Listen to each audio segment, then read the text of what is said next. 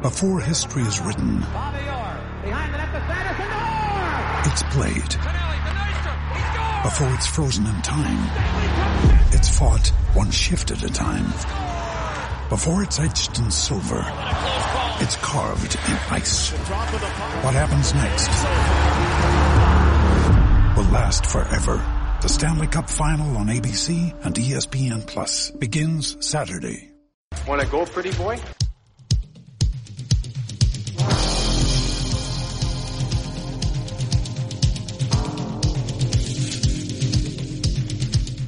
Two minutes by yourself and you feel shame, you know, and then you get free.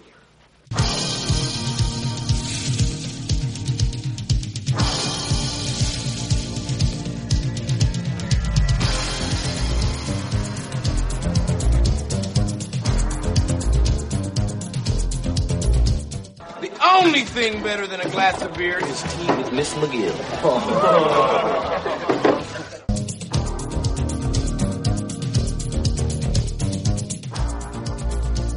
And welcome to the Fourth Line Voice Podcast. My name is Darren. Thank you very much for tuning in. Episode 15 of some Enforcer-based podcasting coming at you. The big show here on the Hockey Podcast Network. Hope everybody's doing good out there.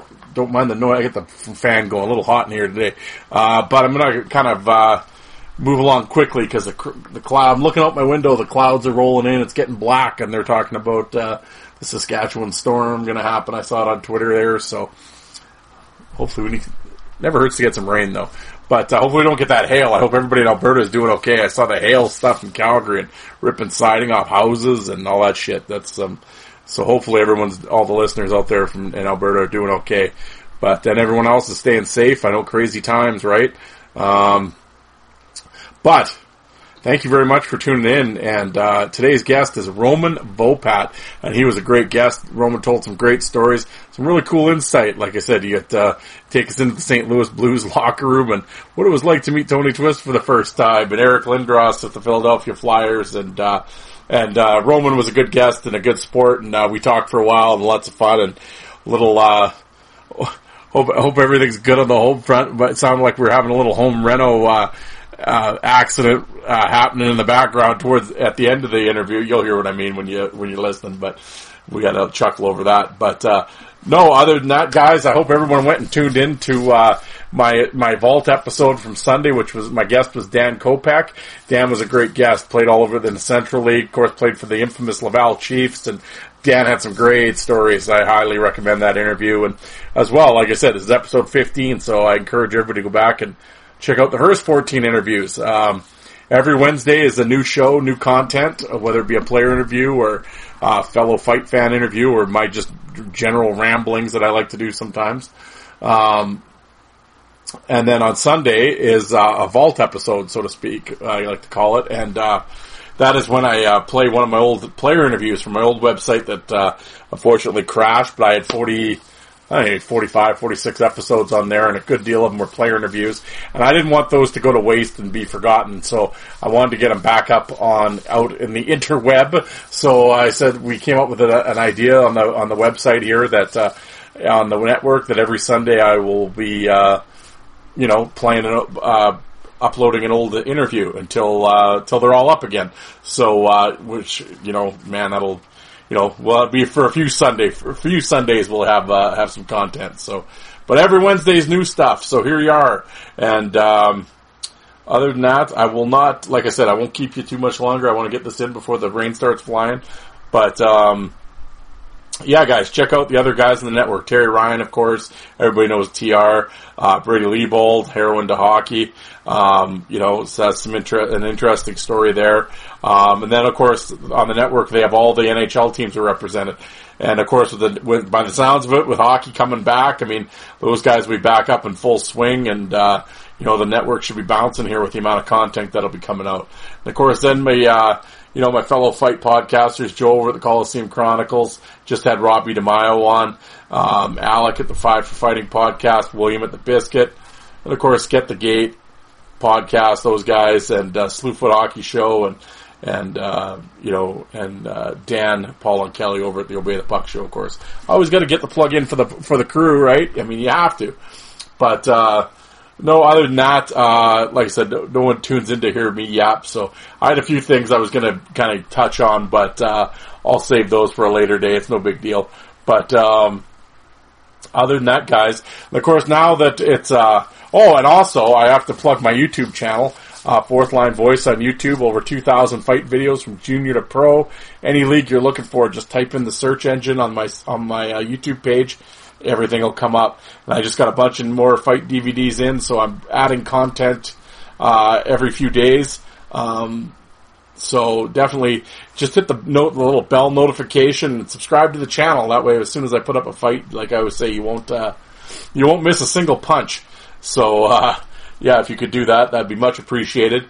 And I've embedded my clips now, so you don't on Twitter, so you don't have to click on the YouTube link. I've just sort of embedded them in the tweet, so as you're scrolling, they, start playing. I think that's the term for it. I don't know, whatever. I was showing how to do it, so, but anyway, yeah, like a bunch of these videos are getting like 2,000 and 3,000, I think the Brian Wells, Mark Tenorti stick swinging incident from the Western Hockey League from like 1983 or whatever, I put that clip up, and it had about 300 views on my YouTube channel. I put it up on the Twitter with the embed thing, and I think it's 4,000 or something now. So, yeah, so figuring out different ways to market things, I guess, so to speak, and the old dog's trying to learn some new tricks here, guys.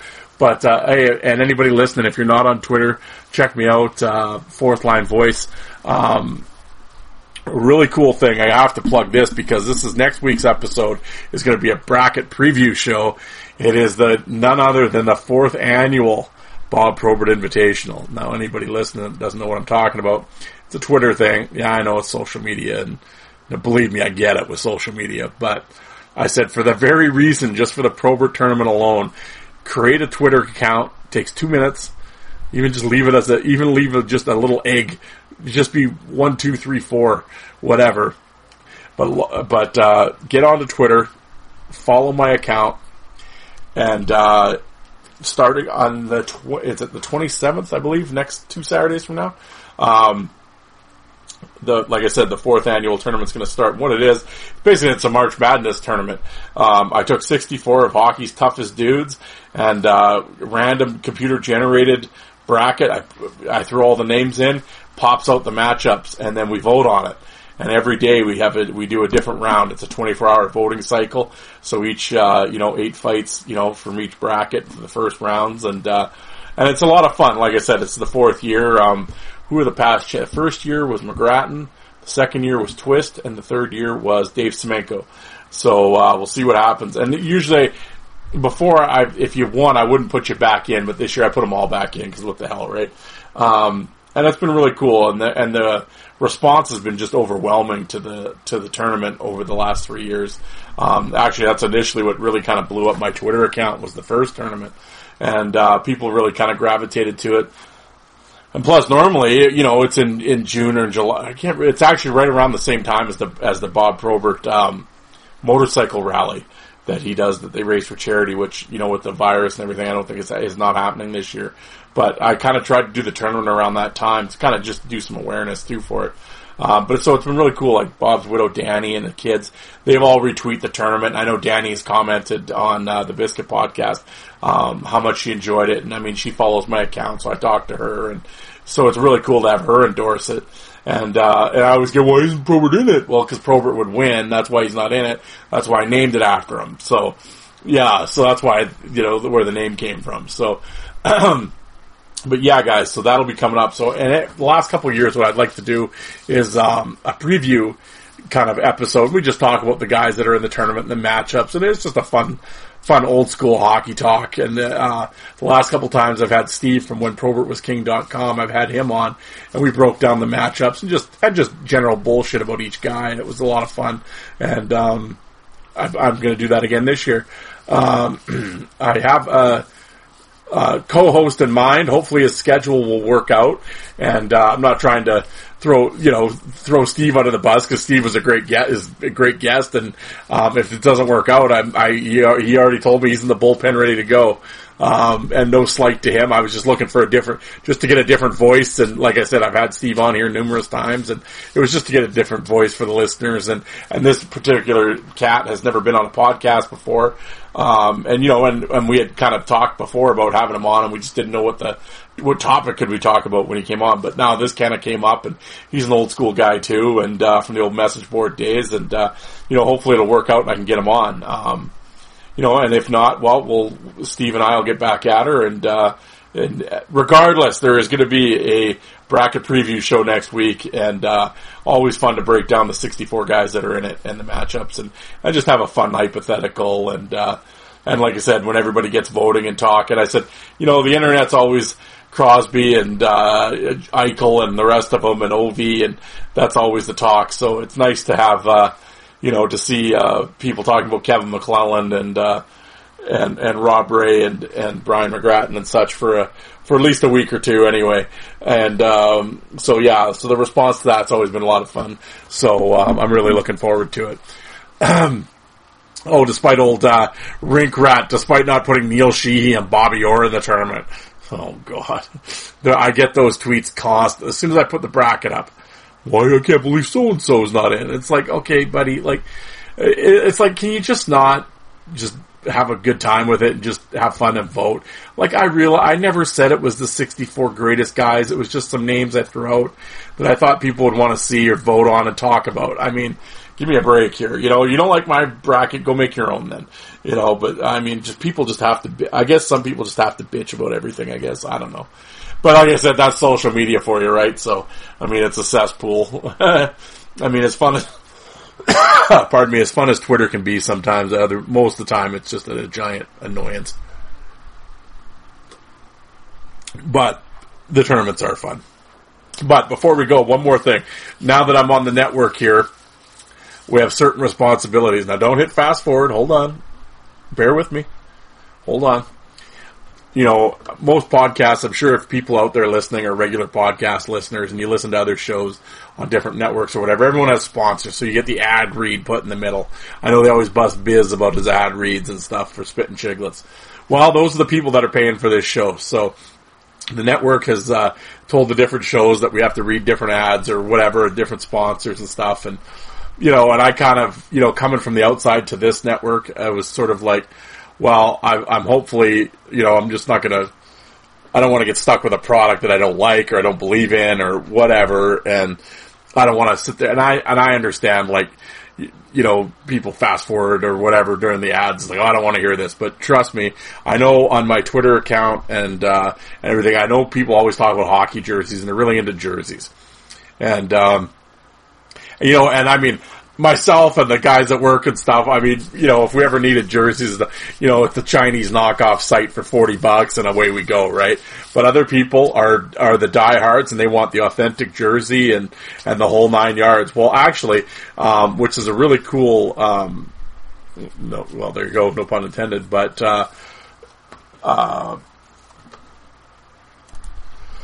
yeah, guys, so what they, sponsor for the thing was, coolhockey.com. And it's, they're from Toronto. They've been around since the 90s. They're NHLPA endorsed. And, I went and checked the site out, went and did all the promo code and everything. And I mean, we've all been to like I said, I'm not a huge jersey guy or whatever, but I mean, I was at Jersey City in the mall and stuff, and you see the Crosby jersey with the knitted numbers and the whole 9 yards and the authentic jersey. Like $299 they wanted for those things. I'm like, are you crazy? But some people are into that stuff, right? And like I said, they want the new third jersey or the Stadium Club jersey or whatever the hell jerseys they're coming out with these days. But there's always something, right? And people are always going to buy it and get their guy on there and whatever. Well, with this, you can go to it, and I checked it out. I actually went through the whole process. I took a Flames third jersey, with the obviously, and the Flaming C and kind of the old school look. Chose to get hand knitted McGrattan, number 16, and upon checkout, the final total, I even put the screenshot of it on my Twitter, was $184 Canadian with free shipping. That's pretty damn good if you ask me. That sounds like a pretty good price. So And I've asked around to other people that buy jerseys, and they were like, yeah, that's a really good price for that jersey. And like I said, it's authentic, fight strap, knitted numbers, not iron on, but like hand sewn or whatever, like the authentic shit. So it, there we go. And if you, at the checkout, use the promo code THPN, the Hockey Podcast Network, THPN. And apparently it varies from 30 to 40% off, depending on, I'm sure as the season goes, they'll start stuff, but it's a minimum 30% off and free shipping. So, I mean, there you go. Can't beat it with a stick, right? So, the greatest deal since the county fair. So I wanted to make sure that everything was legit, and I have asked around from people that have ordered the jerseys. They're legit site, good quality stuff, no BS. So there you go. Like I said, this isn't an ad read; it's an ad suggestion. So I hope you stuck with me there. But like I said, I didn't want to promote anything goofy or shady and Bush League, and I investigated, asked a few people that know more than that are in the know about these certain things, and I got the thumbs up. So, yeah, $180 guys for authentic jerseys, hand knitted. I think that's a pretty good deal. So hopefully you guys will do that. It'll help the network out, help me out, and you guys get a great deal on your jersey. So there you go. What more can a person ask for from one man? What more can I do? But how about, I know what I can do. How about I shut up and we can get into the Roman Volpat interview. So, let's do that. And, thank you guys very much for tuning in. Like I always say, I know there's lots of, everybody and their dog has a podcast these days, and I know there's lots to listen to, and there's only so much time in the day. So thank you very much for tuning into mine, and I hope you stick with me. And like I said, check out the past episodes, and you'll stick with me going forward. I plan on, bringing good content, good player interviews, in-depth stuff.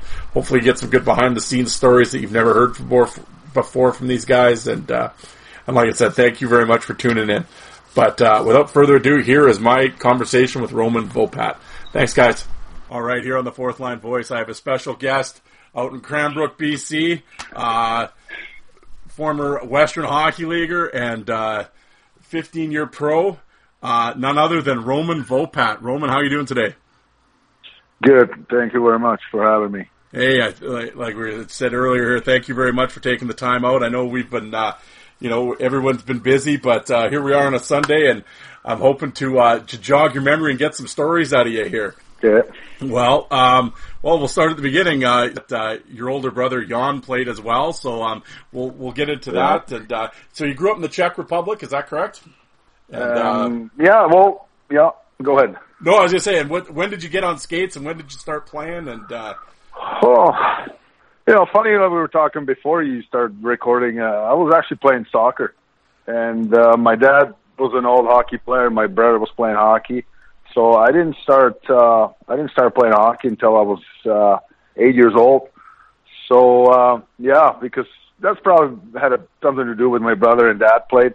So I started playing at 8, and I was bigger than most of the kids, and so I started having problems with the officiating, because back then there was hitting pretty much from a day one, even in Europe. So I learned skate as quick as I can, but with my size and strength, I always had a problem with the refereeing.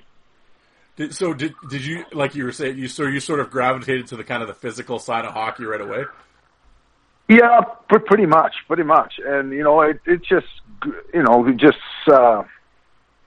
I watched the hockey on TVs, and I had Rock'em Sock'ems and all that, and I just prefer the physical style of game. And when I was about 14, 15, I was getting in trouble with the refs, and I was spending most of the games in the penalty box. And when I hit about 16, my dad says, "Well, why don't you try? Maybe we can contact somebody and go play somewhere else." So that didn't take out until I was 18, and when the wall came down in 1989, and we make the transition from communism to a regular country, that's when you start traveling to the other countries, to the other cities, and that's when we contact an agent, and and I wanted to try and go play in North America. Yeah, so you're playing over in the junior system over there, and you actually get drafted in the '94 draft by the St. Louis Blues. Yeah. So was it their idea for you to go play in the Western Hockey League after, or how did that well, put it this way, how did you end up in Moose Jaw, Saskatchewan of all places, from Czechoslovakia? Yeah, exactly. Well, that's a good story, because I was 18 and we were playing a European Championship in Finland. And so 1994 came, and I was drafted to St. Louis. And so their idea was for me to go preferably play the Moose Jaw or play the Western Hockey League. And I was excited. I was just, why the hell not? So we contacted my agent, and so they entered my name into the CHL European draft, and I got picked by Moose Jaw. So I didn't even know where Moose Jaw is. So quite frankly. So, yeah, and the rest is pretty much history. I got drafted by Moose Jaw, and, I look at the roster, I look at the coaches, and I look at, players that used to play there, and I was very excited. I was 18 years old. I grew up in communism country. I had tough coaches over the year, but, then I look at the coaches in Moose Jaw, and I had Altour. Yeah. So, honestly, if I could do it early, if I could do it in 8-16 and go play the Western Hockey League, I would absolutely do it with no hesitation. So when I went to 18, that was the best time of my life. Okay, well, before you step into Moose Jaw, did you go to the St. Louis Blues training camp before this? No, I did not. No. Okay. No. So you roll into Moose Jaw. You got Altour as your coach. See, while everybody listening, if you haven't and you don't know what we're talking about, go and type in Moose Jaw crushed can and go look at that picture. What was your first impression of the crushed can in Moose Jaw? Well, first of all, I got on a plane. I had zero idea about Canadian culture, no idea about the winters, the summers. Plus, I didn't speak any English. Zero English. Because when growing up in the communist country, all we learned in school was Russian and Czech. So I had zero knowledge of English. So that was their first biggest task for me to learn how to communicate with the teammates, how to communicate with the players. So they got me a translator. So she was there. She was a girl out of Regina, very nice lady. But she was there for only the first couple of weeks, so she helped me out. So I met Altour at the airport. Broad shoulders, mean little prick. He was just mean looking. Yep. Just square jaw, just a little thick, Saskatchewan boy. And so he was intimidating from day one. And like I said, it was a little easier for me not to understand him because, if he was yelling at me, screaming at me, I had no idea what he's saying. So I could just, whatever. I could just say, whatever. But that was the biggest hurdle. Learn to speak English, how to communicate with the players, and how to communicate with the coaches. So just to learn learn the game the right way and the culture of Canadian people. But it was, like I said, the moment I arrived in Regina and went to Moose Jaw the Crush Can, they showed me the arena, showed me the dressing room, and I knew that moment I made a good decision.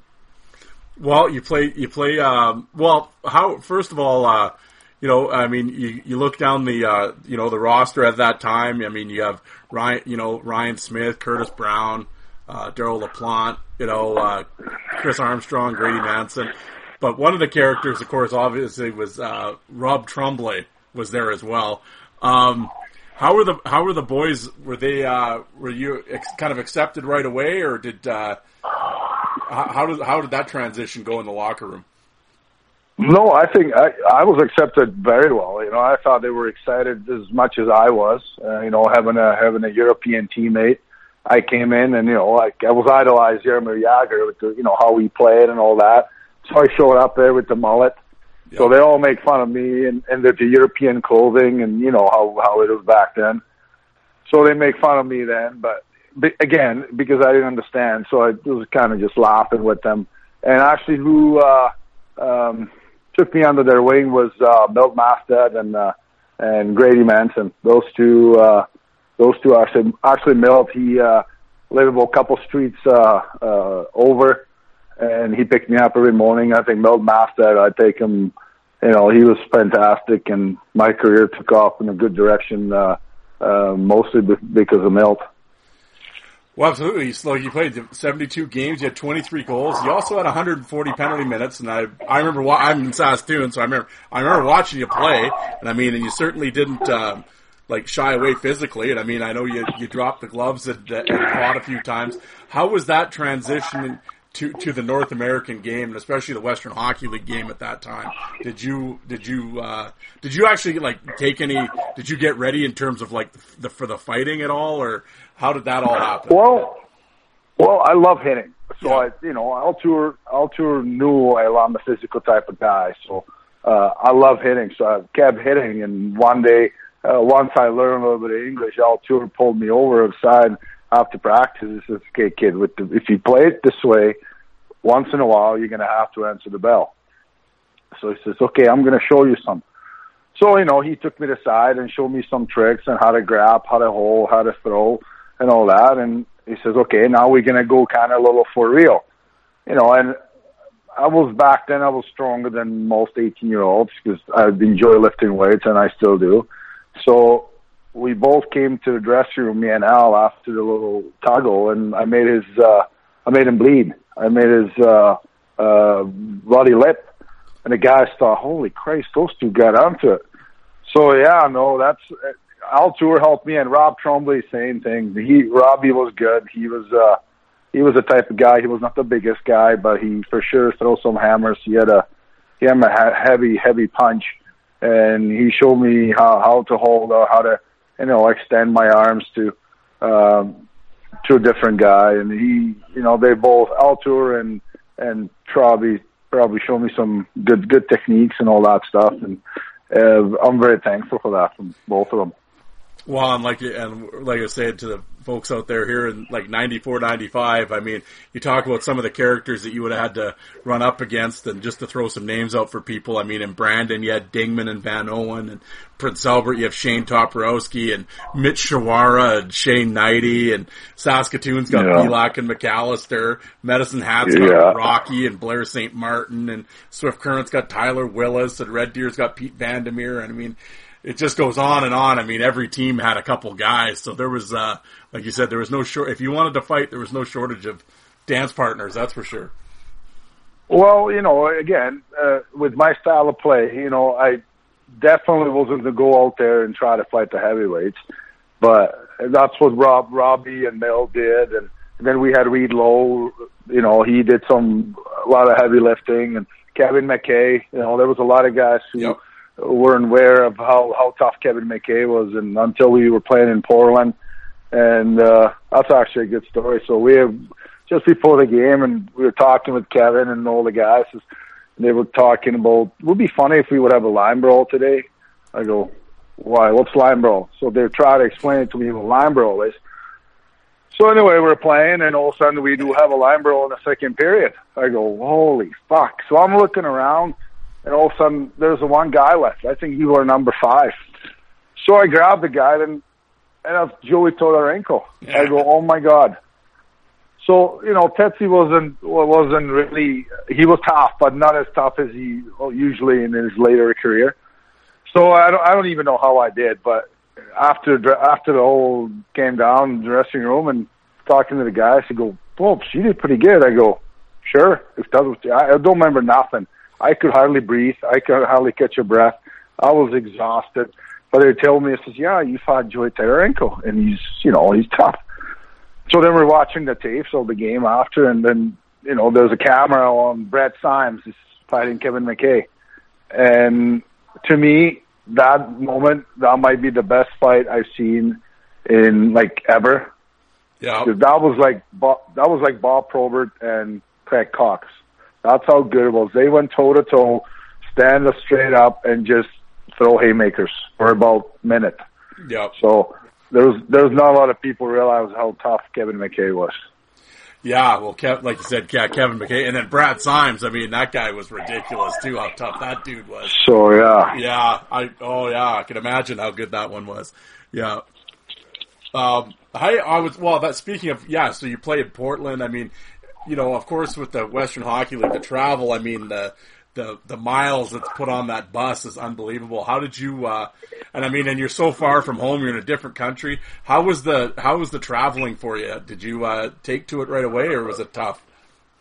Well, it was tough at first, but again, if you have good teammates and they treat you with respect and you treat them the same, it was good. Like, I had my own seat, and because they didn't count me as a rookie because I came from Europe and I was 18 years old, so I was older than most of the rookies. So I was not really a rookie to them.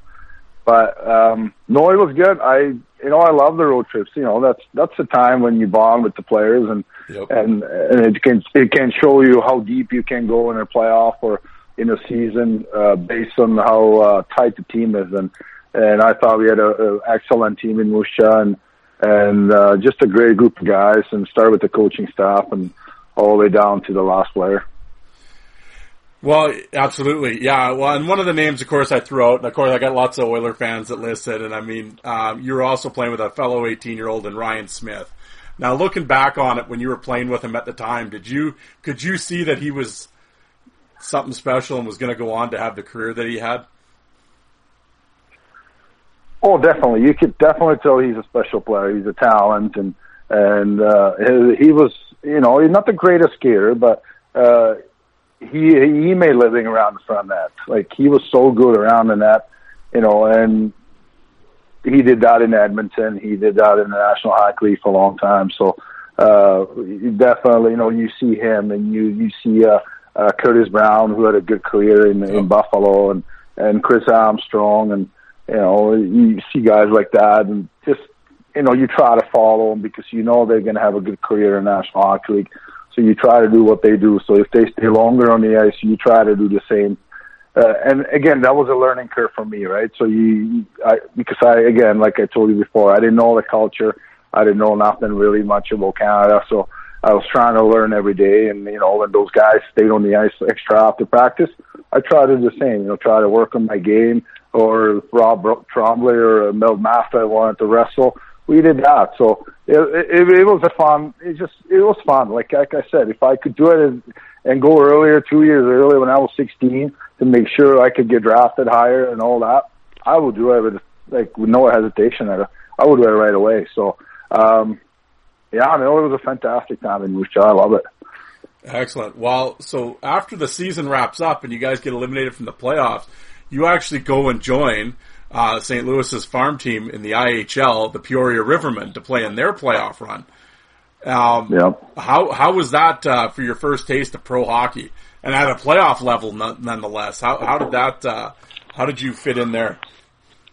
Well, I remember that like it happened yesterday. So we're playing the last game. I think it was almost the last game in the playoff, and I got called in the office after the game, and there was Ron Caron, who was an assistant GM in St. Louis, and he actually had a contract for me. So I signed my first pro contract that day, and he says, "Okay, son, after you sign the deal, we have a plane ticket for you. You're going to join our team in IHL, Peoria Rivermen, and you're going to join them in the playoff run against Kansas City Blades."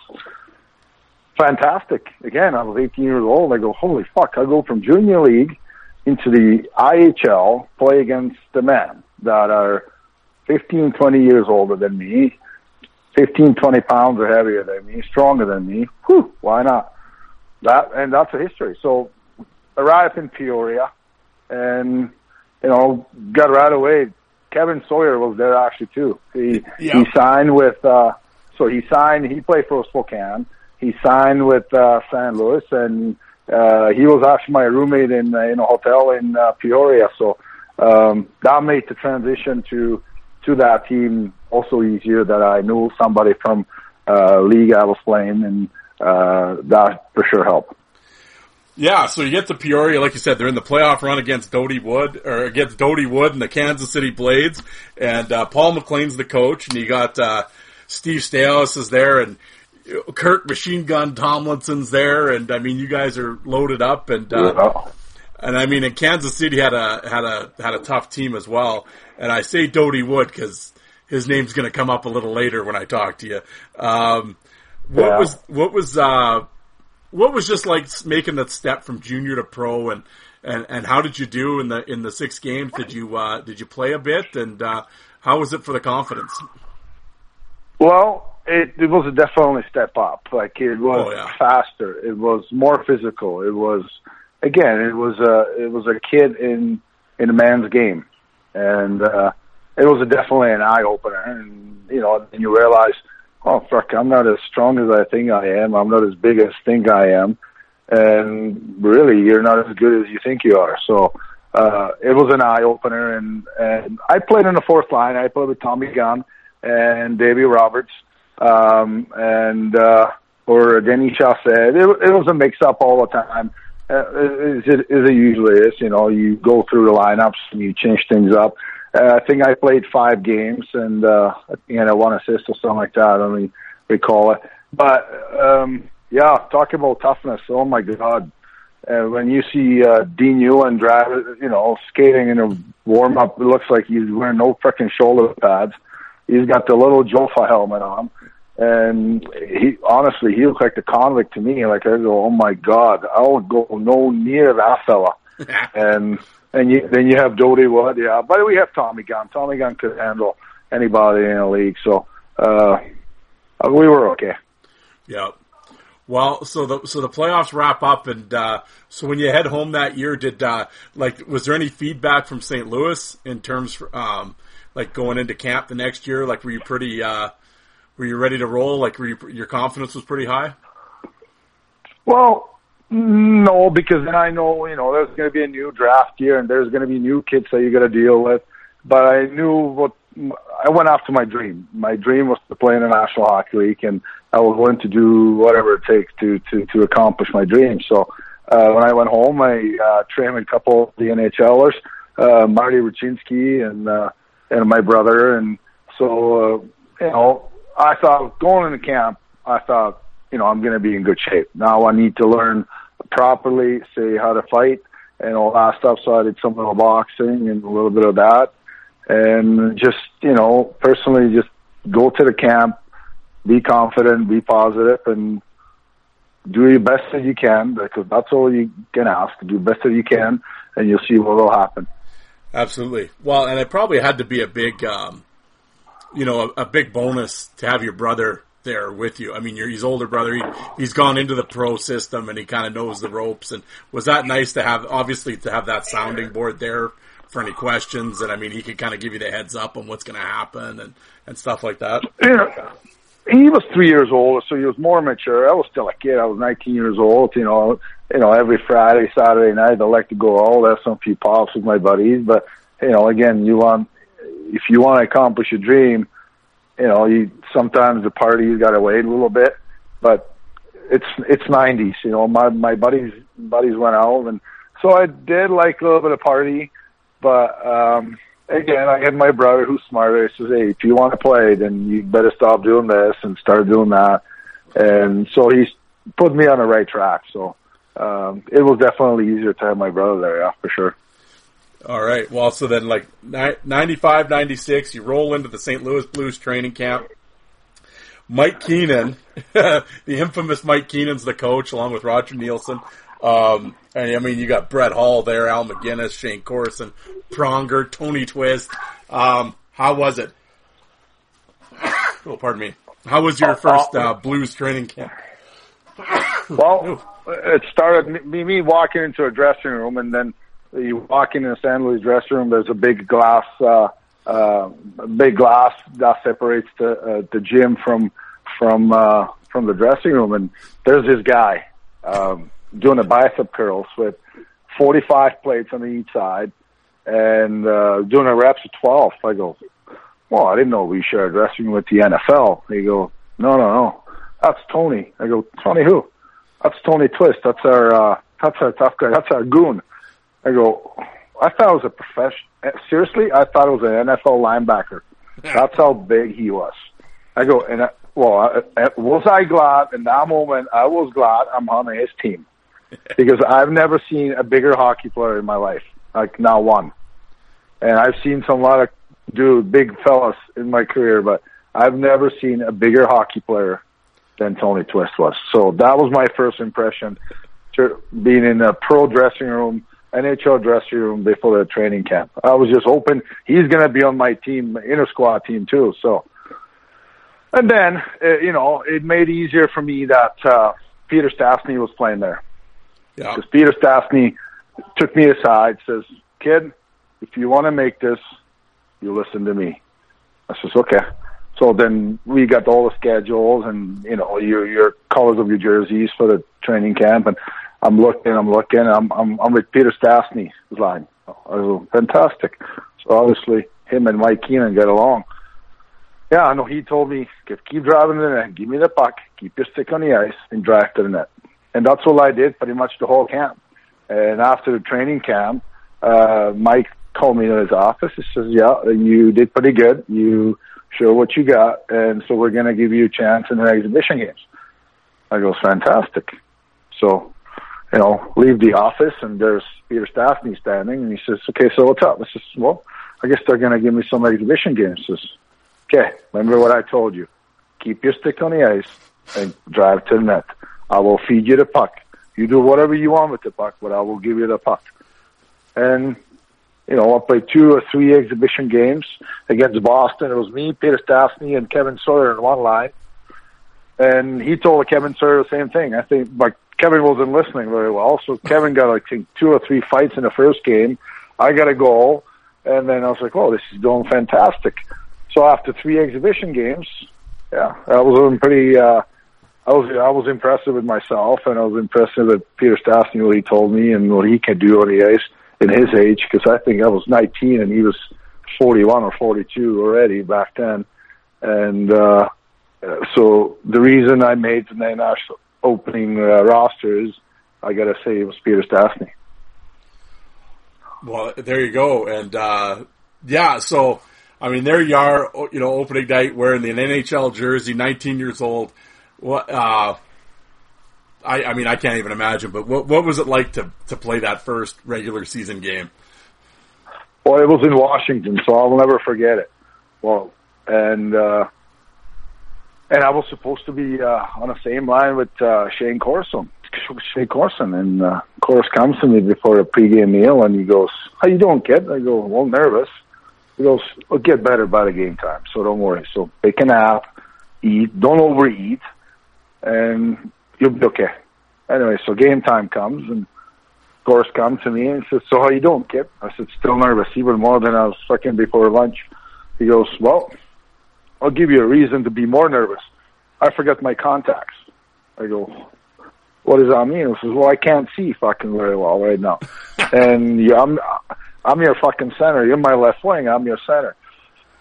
So that for sure didn't make me freaking comfortable, but you know what? He made it so easy for me, the transition, and just calm me down. And same with Tony Twist, and those guys were just, they were real pros, and they know, they saw a 19-year-old kid who, makes his dream a reality, and they for sure make it a great experience for me.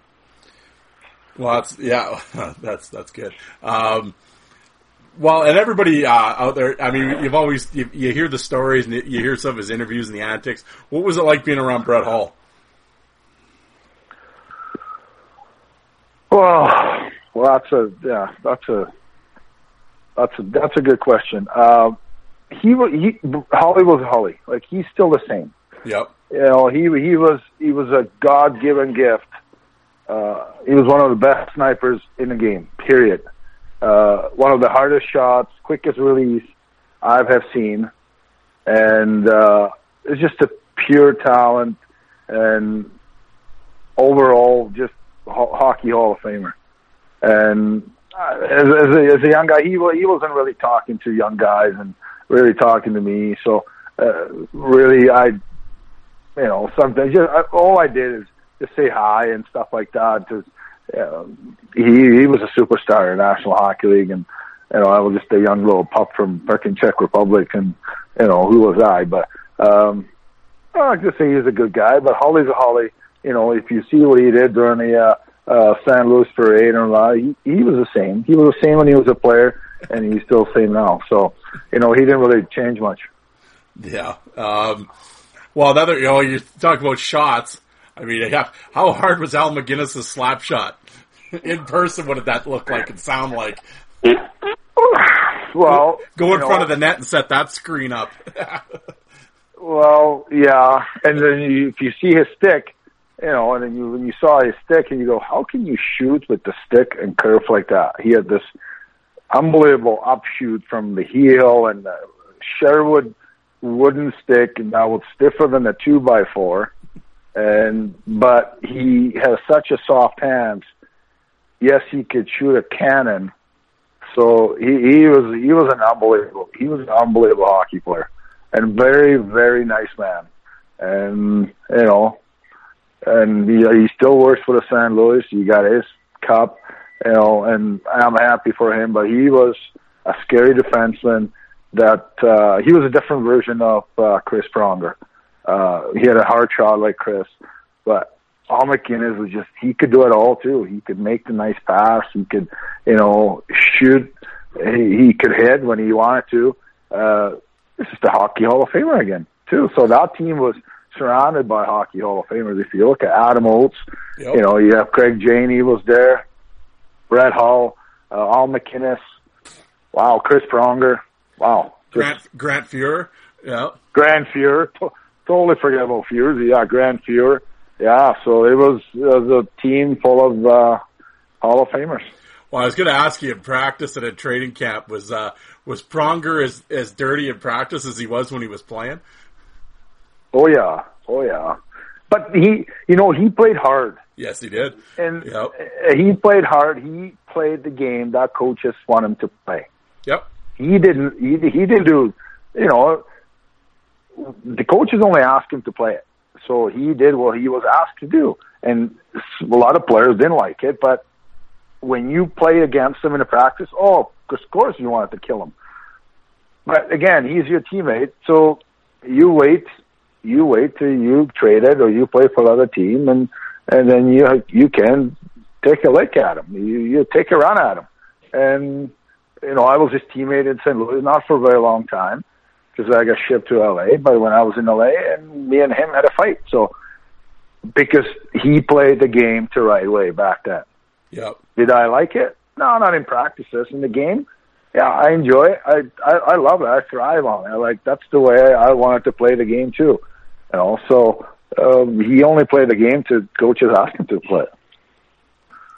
No, absolutely. Well, and I have to ask. I mean, you hear all the horror stories and everything else. How was Mike Keenan to you? I love him. I cannot say one bad thing about him. Oh, there you go. He was honest to me. He says, "Okay, I want you to do this. You're going to do that. You're going to have a good career in National Hockey League." And I try to do that. Not every time it works, but I try to do my best. And I remember in Detroit, we were playing in Detroit, and we skated around before a pregame skate, and Mike Keenan called me in. He says, "Okay, this is the plan. So if you have a good game today, you can find an apartment. If you don't, you're going back to junior tomorrow." That's it. That was the conversation. So I'm skating away, and Tony Twist pulled me in. What do you want? "Oh, he just told me if I can have a good game, I can find an apartment." "It was good for you." I go, "Well, there's another side of it." I says, "What's the second?" I says, "Well, if I don't, I go back to junior." "What a prick." I go, "Well, at least he's being honest." So that got my pregame skate was a shit. After the conversation with Mike, I couldn't receive a pass. I was tripping over the blue line. I couldn't handle the fucking puck. I was so nervous. So my pregame skate was shit. So we went for lunch, pregame meal. I couldn't even taste the food. I was so nervous. And then again, Tony Twist was my roommate back then on that trip. He says, "Settle down, kid. Eat, just take as much as you want. Don't eat too much. Go take a nap, relax, and don't try not to think about it." I says, "Well, that's hard to do for a 19-year-old kid." He goes, "I know, but that's the way he is. He plays mind games with you. Just don't think about it." I go, "Okay, fair enough." Well, played a game again, and I think I got 2 assists that game.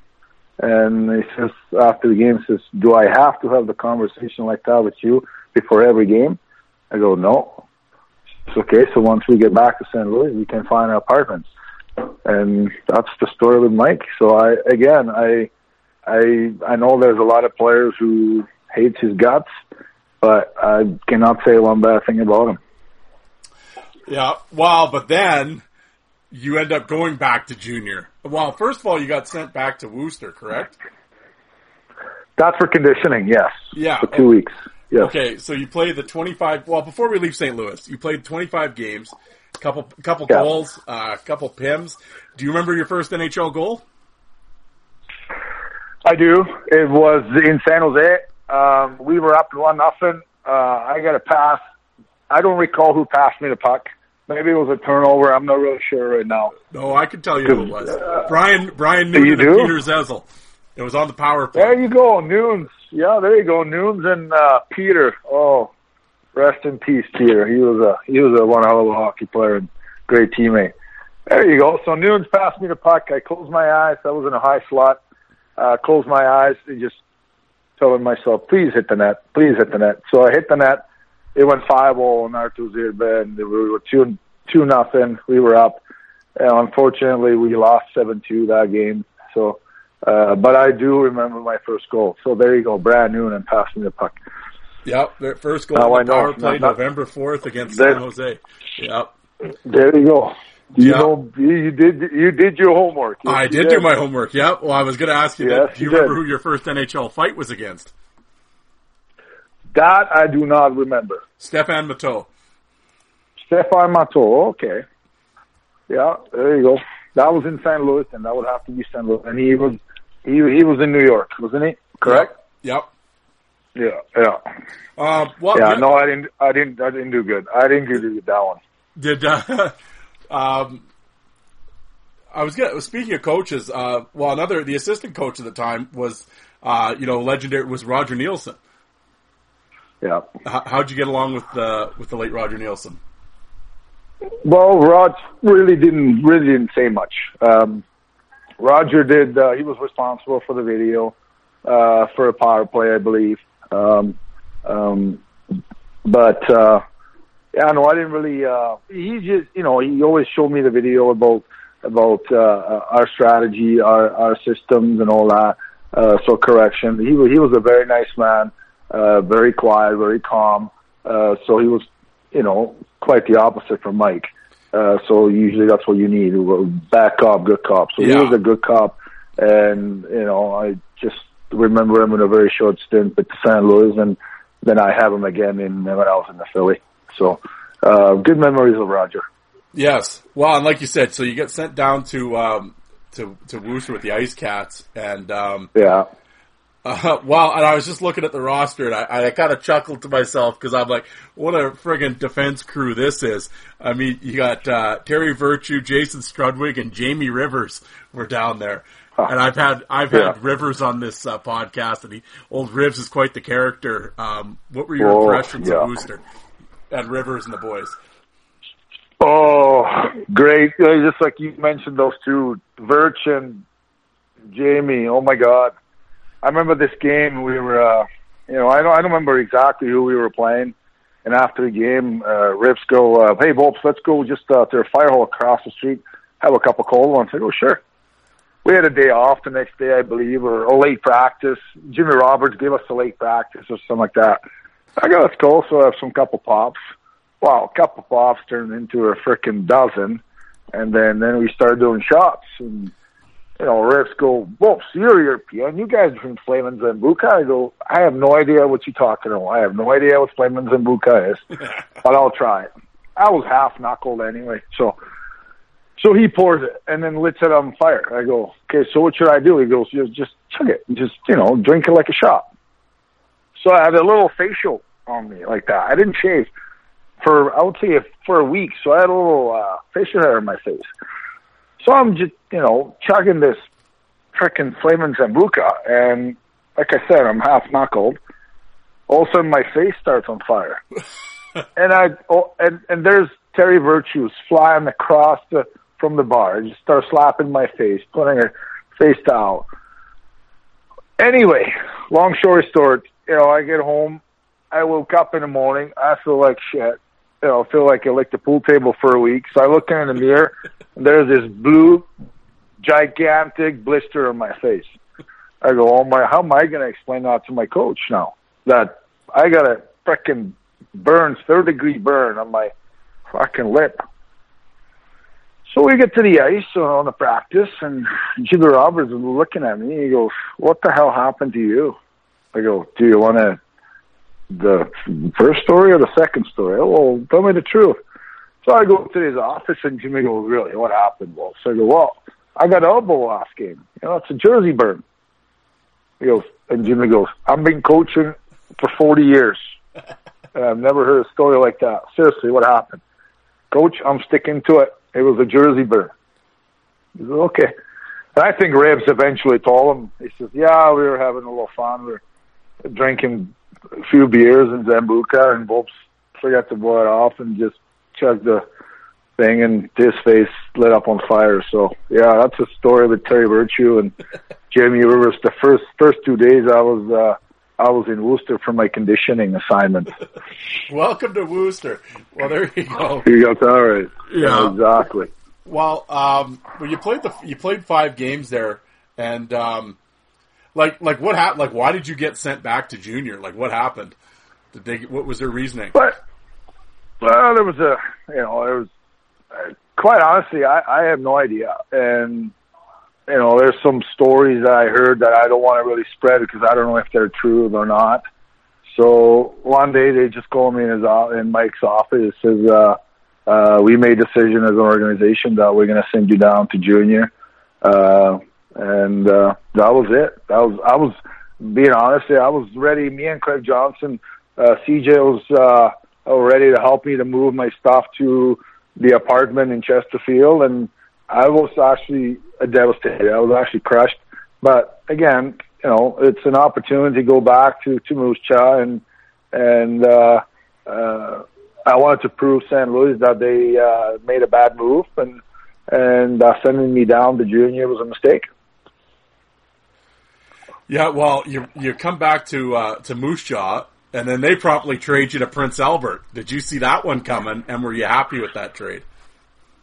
I did see that coming, and because once I got back and we look at the roster, and I talked to Al Tour, and we have Smitty's in Edmonton and Curtis Brown's in Buffalo, and he says, "Gabe, our team wants to rebuild, but if we have an opportunity to make a trade, we will make a trade, and you will be one of the pieces to the trade. Is that okay with you?"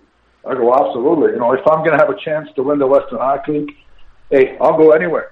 So, yeah. So I played 5 games, 5 or 7 games for Moose Jaw again, and they made a trade with Prince Albert so it was me, Ryan Smith, Curtis Brown, and Donnie Halverson for I think 3-4 prospects and some draft picks, and it was quite a big trade back then. Yeah, I remember that. Yeah, absolutely. It was a big trade, and I know Prince Albert was really loading up for a run, and it came down. It was basically between you guys and Brandon, who unfortunately beat you guys in the playoffs. But I mean, you had a big, 15 goals in 22 games in the regular season with PA, and then 17 points in 18 playoff games. I mean, you were really rolling on a personal level. How much confidence did you have coming back to junior after playing, like 30 games of professional hockey?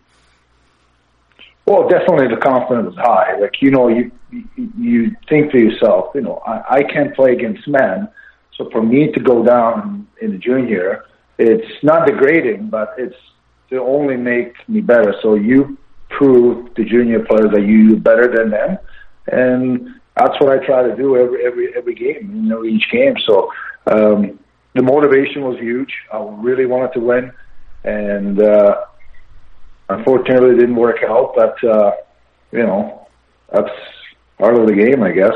Yeah, well, like at Prince Albert, like I said, you had Steve Kelly, Brad Church, Shane Willis, and another character that would go on to play, 1,000 NHL games, and was Chris Phillips. Wow. How was playing with those guys? Well, you look at it again. I was 19 years old. I think Chris was 17. That was his draft year. Yep. You could tell he was a talented player. The way he moved the puck, his brain on power play, his decisions with the puck was just, off the charts. And once he got drafted by Ottawa, his career was going to be long. So, he was a fantastic defenseman. Him and Shane Knighty, they complement each other in every way. Chris was the brain and Shane was the muscle. And really, we had, like you said, we had a good team. We had a right mixture of players. Just unfortunately, we played against a team that had exactly the same thing. And it's not better, Brandon. Yeah. And so, it came down to us and Brandon in a conference final, and unfortunately they won the game 7. Yep. That's the way it was back then. Yeah, it was definitely heartbreaking and crushing because, pretty much that's it in your junior career, and, unfortunately you were not able to, accomplish your goal before the season. Absolutely. Well, in that time, there's a lot of stuff going on in your life. You're in pro, you go back to junior, and then all of a sudden, the trade happens. And on February 27th, you became a very interesting trivia question. You were traded for Wayne Gretzky. And you were sent to the LA Kings. What was your feeling when you got the news that you were involved in a trade that included Wayne Gretzky? Well, again, I think I was watching some TV show, and then phone rang. So I ran to the phone. I answered the phone, and on the other it said, "Roman?" "Yeah, speaking." "Yeah, it's Sam McMaster calling, the LA general manager." And I hung up. I thought it was Curtis Brown making a freaking joke. So I hung up. I don't want to go back to the show again, and 2 minutes later, the phone rang again. Well, I'm fucking going to the phone, answering the phone. He says, "Yep." He says, "Roman?" He goes, "Yep, Sam McMaster again." I go, okay. And then I go, I was quiet. And then this is LA's general manager. I go, "Roman, and he started talking about making the trade. I go, so I took a deep breath. I got a little nauseous because, I thought, my career was going to be with the St. Louis, but it's still different. And, I'm listening to him. And then all of a sudden says, "Okay, we acquired you, Patrice Tardif, Craig Johnson, and then second round or first round pick who becomes a Matt Zoltik for Wayne Gretzky." And kid you not, I was speechless. I had no idea what to say. I thought I forgot to speak English that time. So and after like 5 seconds of me not saying anything, he says, "Roman, are you still there?" I says, "Yeah, I'm still here. I just couldn't catch a breath." So and he starts with the welcome to the organization, so on. And yeah, that's the day I become the LA King. Okay, we're back. Okay, so your brother's with the in the organization with the Phoenix Roadrunners. So going into that, so over the summer, of course, here you are. You're going into LA, a whole new setup, a new deal. Were you excited for the change, and how are you feeling going into camp with your first camp with the LA Kings? I was excited, but yet I was so nervous because getting traded for the greatest player to ever play the game. I was asking myself a question: could I deliver? Could I? Could I be able to, fulfill the, need for the LA, whatever they were looking for in acquiring me from St. Louis? And if you're looking through my career, I was not never really any goal scorer. I was a third line guy on the best day, more like, fourth line NHL player, in and out of lineup. But, then you come to LA and, you know, carry that baggage that, you know, you just got traded for Gretzky, and trust me, you know, you heard it all the time. So you're the one, you guys are, you know, things like that. So, and I realized, no, I can't deliver. I can deliver whatever LA was looking for. And I got to say that the trade for me might be the worst thing that ever happened to me. Yeah. In my career. Because again, you know, the organization's looking for something that their hope that you're going to bring. And I just didn't have it. So, yeah, I was excited that I'm going to be able to play with my brother if it works out. And yet I was kind of, you know, on the edge that, you know, stressing that I'm not going to be able to, you know, play the way LA wants me to play or deliver, you know, the points or whatever they want me to bring to the team. Yeah. So, well, and then also being 20 years old too. I mean, it's not, if you had been 25, 26, 27, it might have been a little different, you know, mentality. Yeah, you're asking a 20-year-old kid who play only 25 freaking games so far in his career, to, you know, play for a team that you just traded Wayne Gretzky for. Like, it's, you know, Wayne Gretzky had more, you know, shots or had more points. He's got more points than I probably have shots in my career. Let me put it that way. Yeah. You know, all of a sudden you got traded for him. Yeah, no, it's, you know, it was hard. It was, and LA did not have the greatest team. We were in transition into, you know, what later become the, you know, 2-time Stanley Cup champ. But it was hard. It was hard, especially for a 20-year-old kid who, you know, like I told you before, I grew up in communism, now living on my own in LA. Wow. Like, what do you think is going to happen, right? So, yeah, no, that was beginning of the end, pretty much for me. Well, your coach in LA was Larry Robinson. How was it playing for Larry?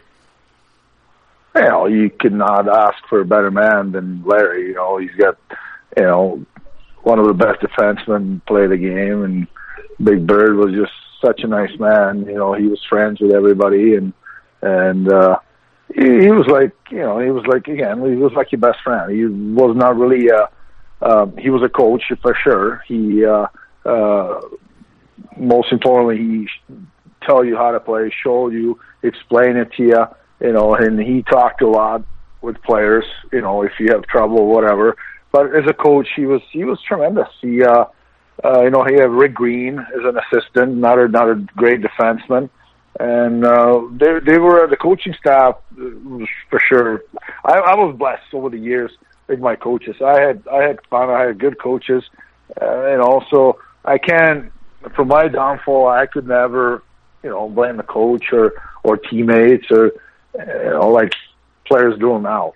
You know, I only blame myself for whatever happened, but I for sure will never blame a coach for my self-destruction.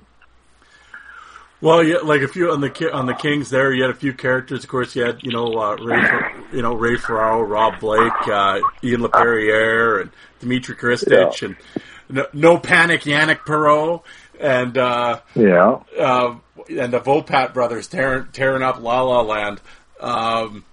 What was just the attitude like playing it, like compared to St. Louis, just playing in LA and, you know, home of the beautiful people, so to speak? You know, it was different. It was, you know, just, you know, the weather, and, you know, they knew right away as soon as practice was over, they went to golf. You know, a lot of players went to golf, and I went to the beach, or you can play beach volleyball, or there's so many things you can do in LA that, you know, just, again, it's great, but also it could be, if you don't use it properly, it could be a distraction. Yeah. And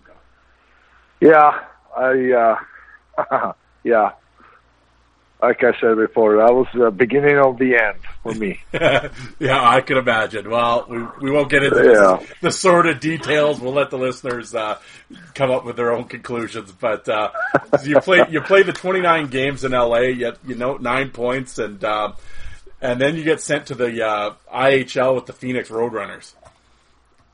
Yeah. Now, I mean, obviously, no one likes to get sent down, and but again, you're in Phoenix, so I mean, weather's still good and everything. But what was your feelings, and how was Phoenix for you? I had, like you say, I had 29 games, 9 points. I played with Kevin Stevens, few games with, Ray Ferraro, and then I played against with Matt Johnson or Steve McKenna or Dmitry Kristich or Yannick Pearl, Ian Lapriere. So, you go up and down the lineup. So, I thought 9 points for a 20-year-old wasn't bad. Yeah. But again, when we go back to the, what I said 10 minutes ago, I never really know what they want me to do. Yeah. And what they expect me to do. If they expect me to get 40 points, 50 points a year, well, then you're daydreaming. You will never gonna get it. And that's probably, what inspired into them to send me to minors, work on my game. But I don't want to lower the fellas in IHL because that's not what I do. But, when I got sent down, like I told you in the private conversation, we were out of playoff in December, in first week of December. We had Coach Rob Laird. We weren't the greatest team, but we sure were the toughest. Yeah. We had very, very, very tough team. And so if you got sent down to work on your game, you sure weren't scoring any freaking goals and make yourself a playmaker. So, I was disappointed, but again, that's part of the career. That's part of the being a hockey player, being a pro hockey player. You got to perform every each day, and if they thought I'm doing something wrong, then I got sent down. But and do I have regrets, or do I have? Like I said, I'm not going to blame anybody. Maybe I took everything for granted. And when I got sent down, I said, I'll be up next year, blah, blah. And, but that's not how it works, right? So you got to work your way up, and, sometimes you got to shut up, bite your tongue, and just, do the thing, do the work, and you'll get rewarded for the hard work. So. Yeah, well, so you go down to Phoenix and you play 50 games down there, 8 goals, 16 points. 139 minutes of penalties. Like you said, in terms of toughness, I'll just, for the people listening, you got Ken McRae, the late Barry Potomsky, Gillingham, and then Mike McWilliam. And a former Mike McWilliam, who was a bad dude, I'll tell you, folks. And and of course, like we were saying before we got going, the IHL in general at that time, I mean, that was just you had Jason Simon and Barry Dragar and Andy Bezo and McLaren and Bruce Ramsey. I mean, the IHL was no joke in terms of toughness. Yeah. No, you just mentioned one of them, Barry Dragar in Orlando. Yeah, him and Kenny McRae had some great battles, and talk about Mike McWilliam. I remember, he got into a fight in, Mario or Serge. I think Mario or Berge. And Mike, literally, after the fight, I think the fight went for 3 minutes. He was absolutely exhausted, threw up in the dressing room. I've never seen Mike pale like that. Mario likes him long, or Serge, I don't know which one, with Berge brothers was it? Yeah. But I believe it was Mario. And like I said, that fight went for 3 minutes. I got tired watching it. And I can't even imagine to be part of that fight. So Mike McWilliam was tough. Yeah, we had some characters on the team that, I look back, I go, wow. We had Paul DiPietro. Wow, what a beauty he was. Oh my God. Yeah, no, we had some characters, late Barry Potomsky, rest in peace, Barry. So, we had some definitely great teammates, great guys.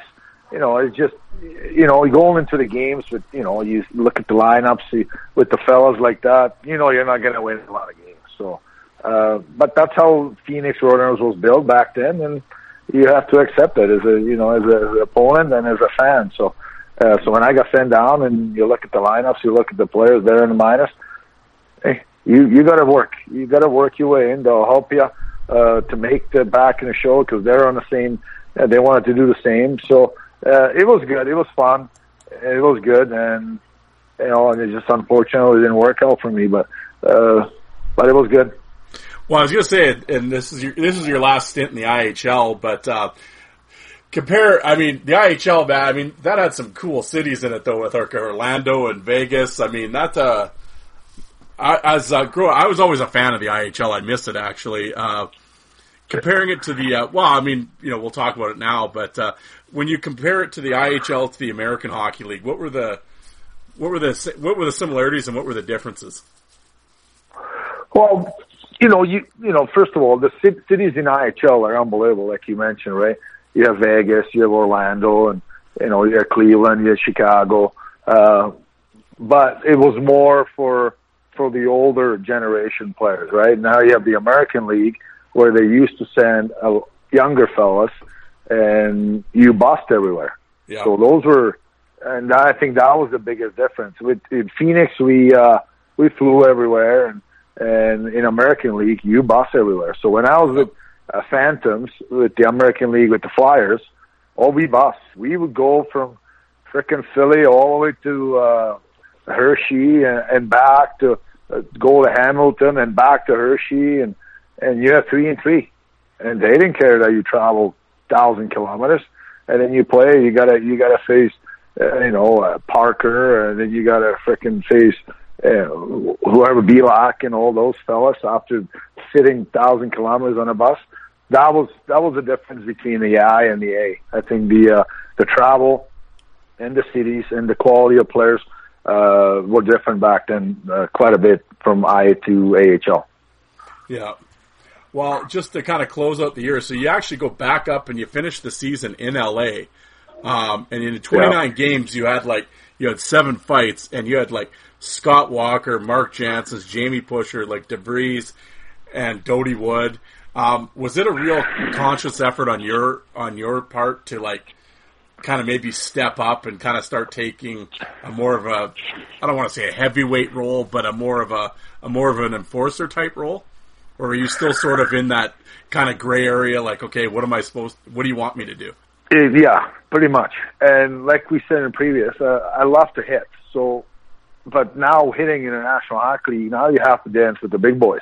Yep. And in LA, I didn't really have to worry about. We had Matt Johnson, we had Dougie Z, we had Steve McKenna, we had Sean O'Donnell. He could handle himself very well with big fellas. So I didn't really have to worry about it. But if I would have the brain then what I have now, I would do it with, I would say, more passion, the fights. I would maybe enjoy it more because back then I kind of fight because I can, because I had to and try to stay in the lineup. But again, I was in that gray area that I was questioning myself. I don't know what to do. Do they want me to score goals? Do they want me to play physical? Do they want me to do this? Do they want me to do that? So I wasn't really sure where my place is as my game. But again, maybe I had to sit down with Coach Larry and ask him, okay, what's your plan? What do you want me to do? But as a 20-year-old to come in coach's office and kind of ask him the question, I don't think it was the right time and right place to do. So maybe that's why I didn't did it. So pretty much the gray area stick with me until I got to Philly. Yeah, pretty much. Well, before we close out that year, one of the incidents I was going to say is you had a run-in with Dodie Wood when he kind of sucker punched you. Yeah. Did you have? And I was going to go back to when you were playing Kansas City in the playoffs. Had you had any run-ins with him before? Or was this? No. Okay. No. I remember I knew who he is, and I knew what he is capable of. So again, I got suckered, but really I didn't. I should know better. He was put on a face-off for a reason, and I should know better. So when I I won the face-off, and I kind of swung my stick, and I maybe clipped his helmet with my stick, so it's a high stick. So I should expect, I should know what's going to come. And so, no, that's bad on my part, and I guess you live and learn. So, yeah, I got punched twice, and I got knocked out, and it's all good. I hold no grudges. Again, I don't blame anybody else other than me. So, you look at who's your opponent. If that's Ray Ferraro on the other end, I know he's not going to sucker me. But if that's Dodie Wood, who usually doesn't play center, and all of a sudden he's on a center, well, something's coming. It's 5 seconds left in the shift in a period, then I should know better. So again, it's my fault, my bad, and I paid for it. Well, so we go into the now. So the season wraps up, and so the next year when you go back into LA, how are you feeling at this point? Were you sort of still up in the air with the Kings in terms of their expectations, or you make the team out of camp? You played 25 games before you got sent down to. Actually, they sent you to Fredericton in the American League this time. But before you got sent, did you see that coming, or how was your what was the overall attitude at that point? I didn't. Well, I kind of did, and I didn't. But I was, the season started. I made the opening night roster, but I was in and out of the lineup, which is okay. But again, I'm going to blame myself. I kind of let my guard down, and my work ethic wasn't the greatest, and even my nightlife, and to what stuff I put in my body, my food, and so I gained a few pounds and all that. Not always a good pounds. So I deserve it. I deserve to get sent down to Fredericton for sure. Well, so now, Fredericton's a lot different than Phoenix, so that's for sure. So now you're in the American Hockey League, and I was just like, what a crew this is in Freddie Beach. And one of the main instigators that I have to, and everyone's got a story about him, and I've talked to him numerous times, was Terry Ryan. Of course, he's in Fredericton, and I know in his book, there's a chapter, he talks about a story with you and him in a drinking contest, but you have, Lang and Terry Ryan and Jerry Fleming and Jose Theodore, all the boys are down there. What was your impressions of the Fredericton Canadians, and do you have any Terry Ryan stories? Well, other than Terry's got my own story with him in his book. Like you said, what a bunch of characters that was, like Linger and Jerry Fleming, and then you have Dion Darling and Brad Brown, and so I arrived in Fredericton, and I got called into coach's office. So I walked in. I says, "Hi, Michael," and I put my hand to shake Michel Therrien's hand, and he wouldn't respond. He wouldn't shake my hand. I go, "Okay, well, that's not good." He says, "First, it's Michel." I go, because I call him Michael. So he didn't like me to say Michael because he's French Canadian, so I didn't call him Michel. So, but no, that was he was a good coach. He was a good coach, good experience. But then I knew this is the Montreal Canadiens farm team, and we're just there to fill the roster because Montreal Canadiens had first line, the second line. We might occupy the third and fourth. But, again, Terry Ryan was there from the beginning. What a beautiful man he is. I played junior against him. He was in Tri-Cities. He's a character. So, no, we click right away, and we played together and in the same line.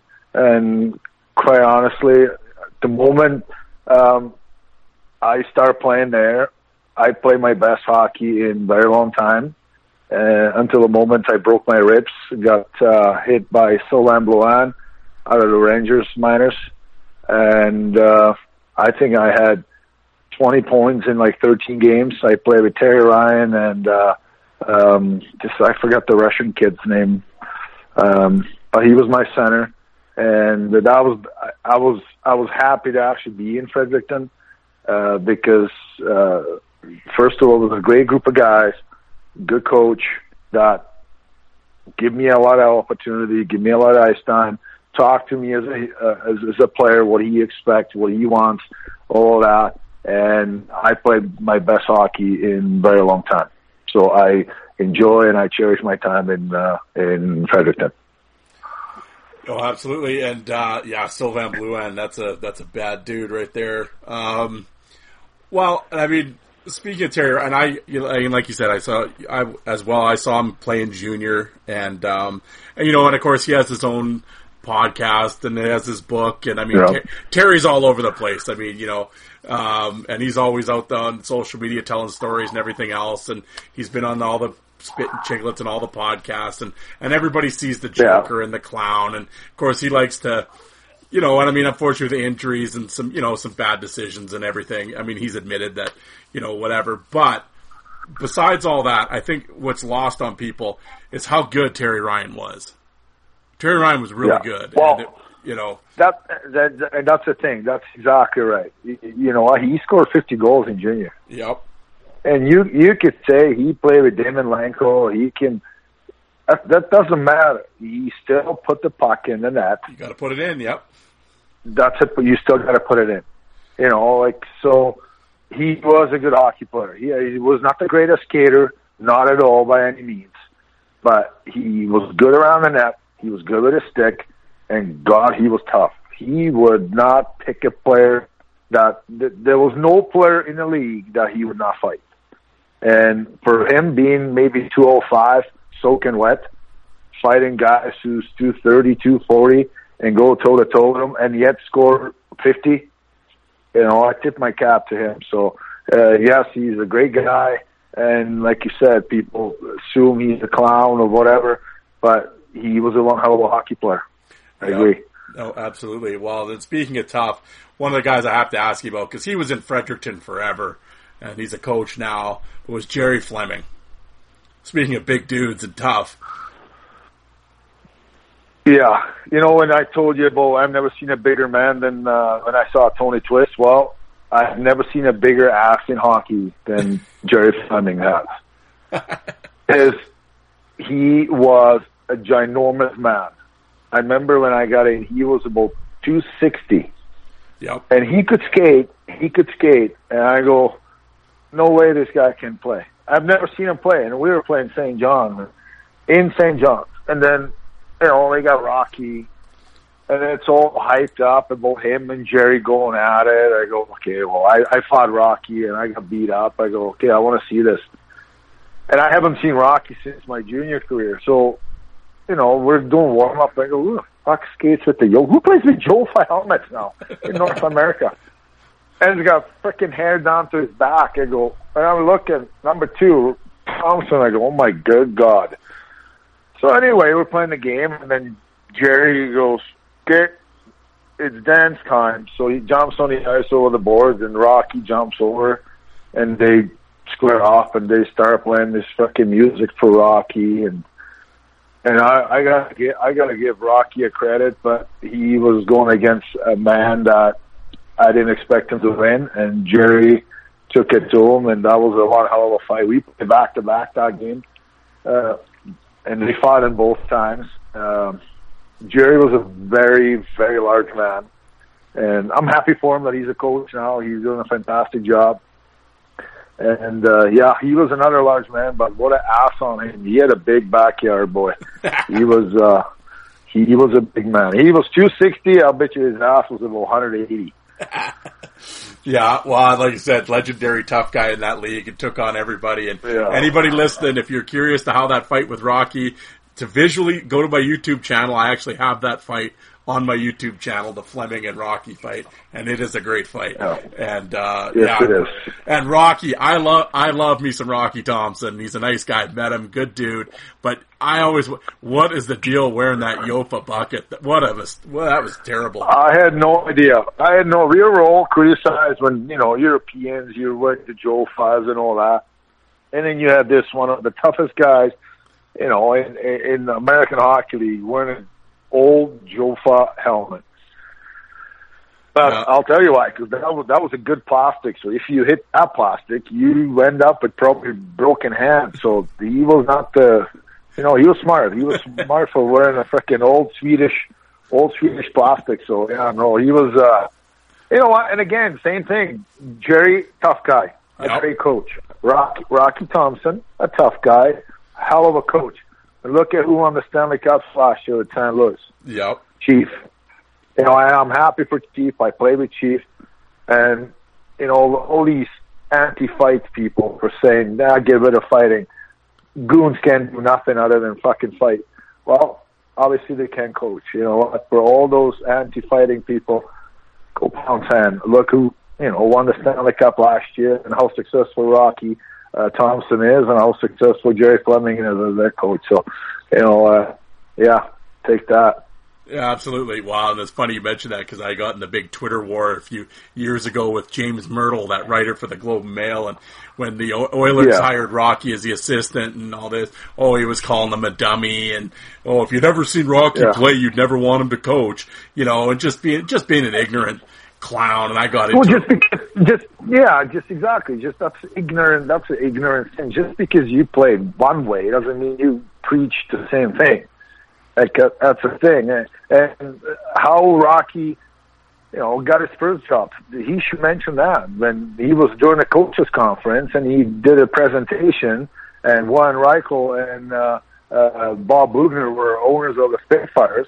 They go, wow. And they give him a job on the spot. Yep. They were so impressed with his presentation that from that moment they know that's the right guy for my organization. There you go.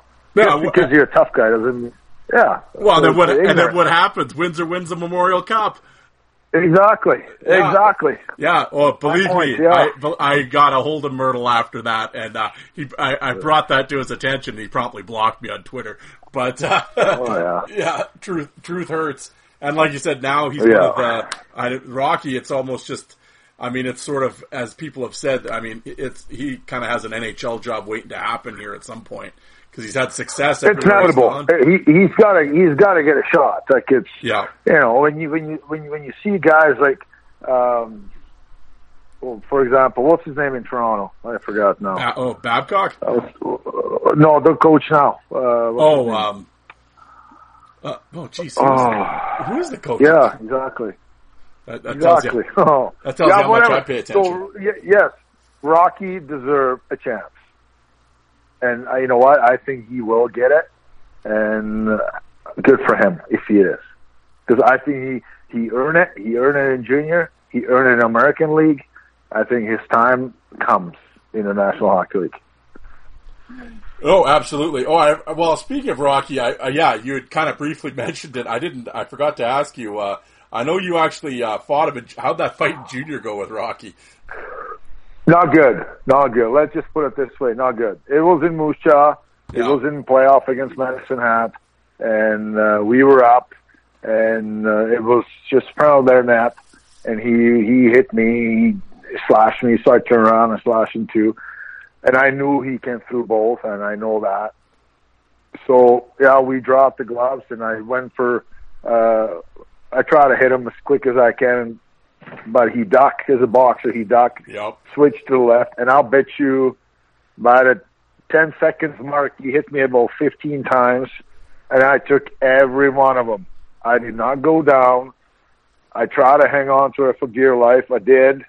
My face wasn't looking pretty after, but you know what? I'm proud of myself for hanging in there. I did not go down, and eventually we won the series. But, that's my experience to fight Rocky. I sure, I'll remember that for the rest of my life. Cause that's definitely, I don't even know if I hit him once. But he for sure hit me Yeah, a few times. Well, yeah, Rocky had the old chuck and duck going the left hand and hair flying, and hair fly up. Yeah, Rocky's a bad dude. Sheldon Keefe, that was the guy we're trying to think of. Sheldon Keefe, there you go. Yeah. But show you how both we like Toronto. Well, exactly. That's how much we're paying attention. Yeah, exactly. Well, so we go into 98, 99, and this is kind of what a crazy year this is. So you start in LA, you play the 3 games. Yeah. Then you're traded to you get traded to Colorado. Yeah. You don't play at all. Yeah. And then like a week later, you're traded to Chicago. Yeah. Where you play 3 games. Yeah. Yeah. And then you get traded to Philadelphia. Yeah. Like 7 days later. So you, yeah. Well, before we get going with all that, when you were in LA and you played, did you kind of ask for a trade, or did you kind of see the writing on the wall, or what was going on there? I believe my agent asked for a trade. Yeah.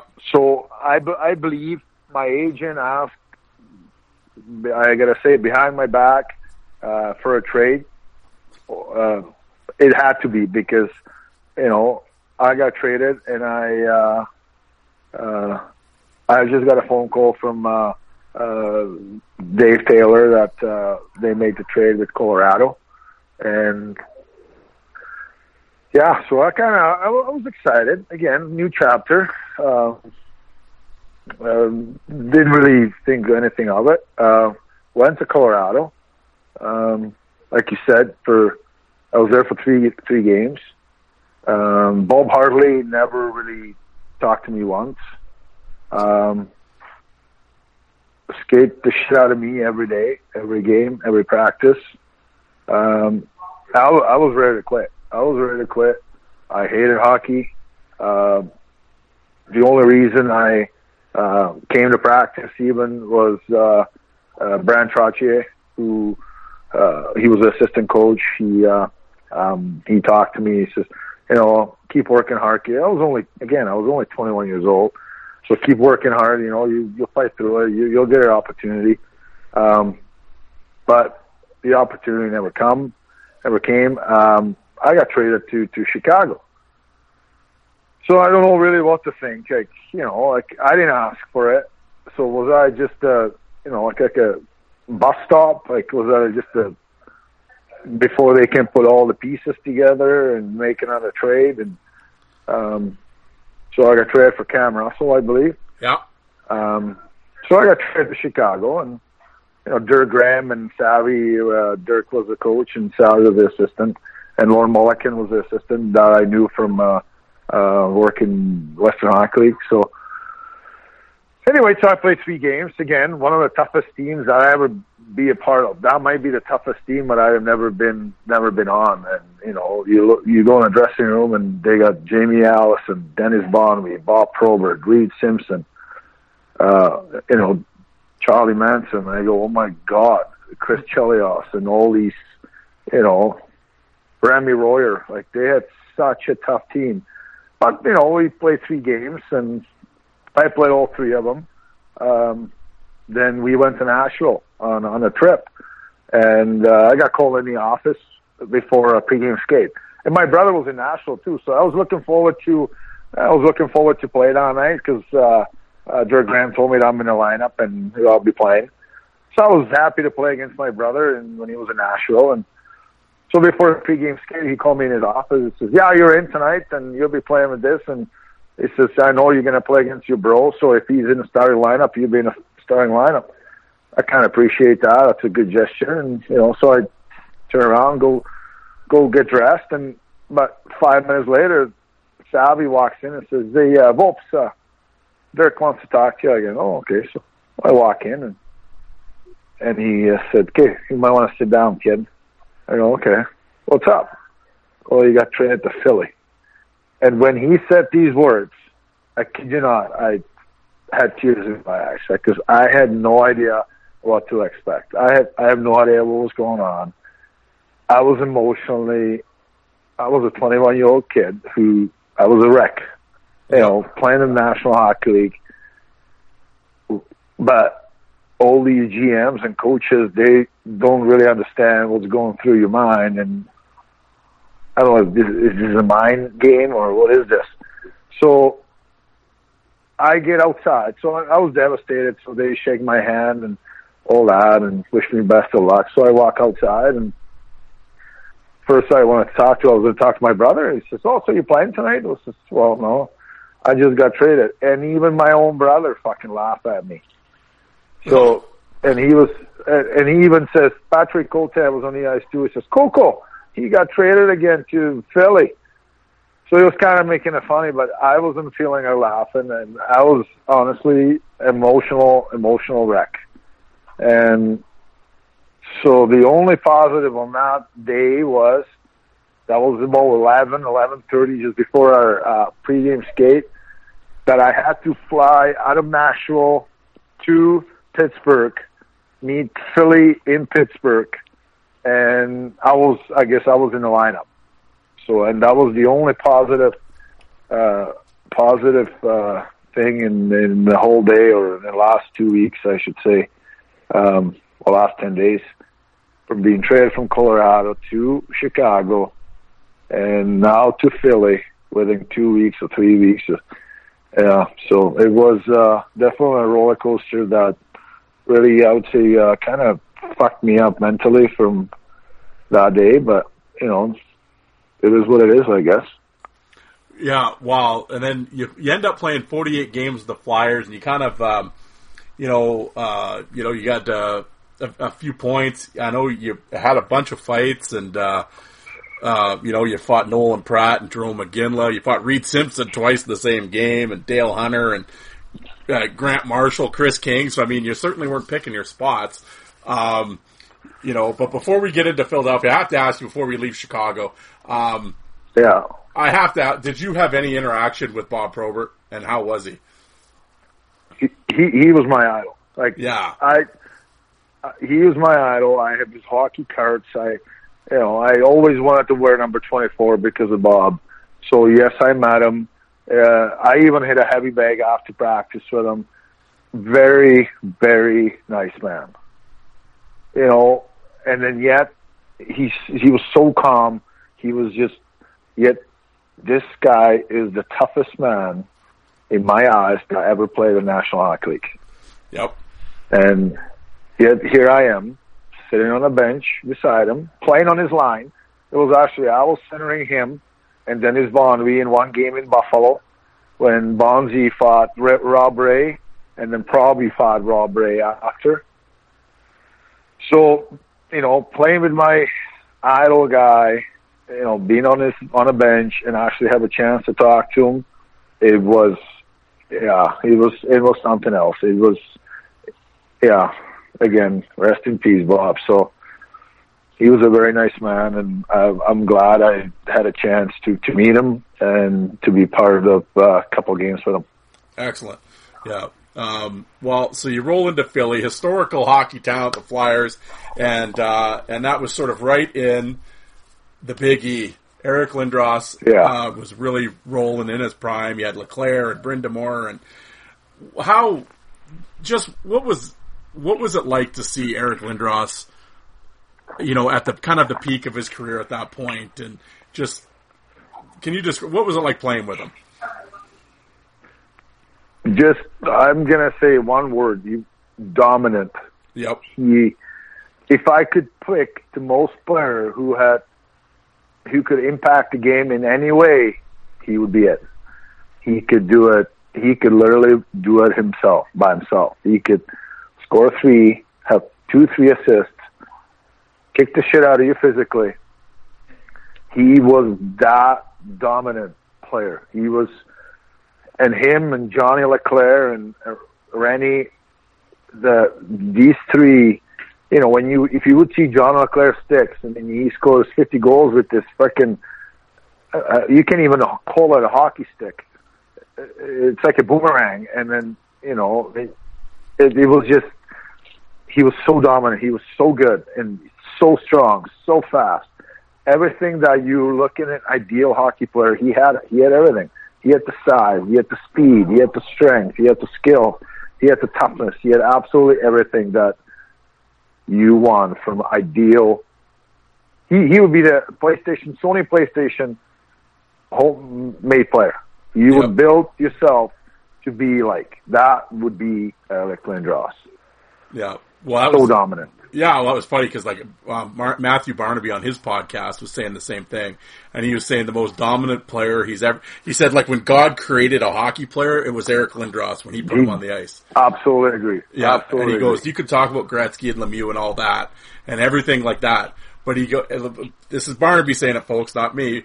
And he goes, I have never to this day has seen anyone that could do what he could do. I agree. I agree with Barney on that one, yeah, for sure. Yeah. Speaking of Barnaby, what was it like playing against him? It's like, you know what? It would be like playing with Ray Ferraro. Ray Ferraro never shut up. Ray chirped, him and Gary Galley chirped everybody. Like I remember we went back to LA. We were playing Vancouver. And Ray Ferraro's chirping everybody. And he's chirping Donald Brashear, who's just standing. There's a face-off right in front of our bench. And Ray Ferraro's chirping Donald Brashear. For whatever reason. Like, what the hell are you thinking, Ray? And I remember Matt Johnson saying, Ray, are you going to fight him? No. Then shut up. I remember that. And Ray had to, he had to stop. And Barney would be probably the same. Barney will never shut up. Like, I remember we're playing Buffalo, and Roger, we got this man Barnaby, and he likes to fake that he's going to drop gloves, and he's going to suck you in, and you're going to get the two. They're going to be on the power play. I says, Roger, I know. It's not my first game. I know. I'll do my best. So anyway, I put my stick. That thing was on YouTube too. I put my stick between Barney's legs. I go, Barney, let's go. I got to go. He goes, nope, I'm not fighting today. No, not today. I go, fuck. So I'm trying to skate away, but he's holding the stick with his legs. All of a sudden I look, his gloves are off. I go, you son of a bitch. So I try to grab him in front of our bench, and I'm trying to wrestle him down. I'm trying to wrestle him, and then it's right by our bench in Buffalo. And then Hexy's chirping him. Ron Hextall's a backup that day, and Hexy's chirping him while I'm trying to frickin' kill the guy. And then Barty's chirping right back while he's trying to fight me. I go, but that's how Barney was. Like, Barney could, he was a gamer. He was, for sure you hate to play against a guy like that. But again, you want to have a guy like that on your side, on your team. He chirped, he let his mouth talk, but he walked to walk. He fight very, very tough guys. He would fight anybody, and he was there to entertain. He wasn't a bad player at all. He was a good player.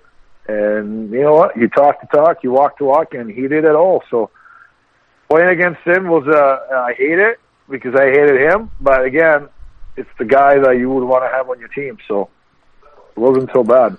Absolutely. Well, and then a couple of your teammates at the time who, of course, have gone on to coach was Rod Brindamore, and, of course, you mentioned him, who won the Stanley Cup last year, was the Chief, Craig Berube. How were those two guys with you? Well, Rod was good. Rod was more like to himself. He was I wouldn't say a loner, but he was a specimen. He was out of different planets. Like I heard a very intense individual. I've heard intense individual. He was say practice starts at 10, he would be there at 7. Or ride a bike, or do treadmill, or do whatever, then work out, then go on the ice and come off the ice and go to gym and do some cardio. And he was extremely strong, and yet chiseled. You think he was a bodybuilder.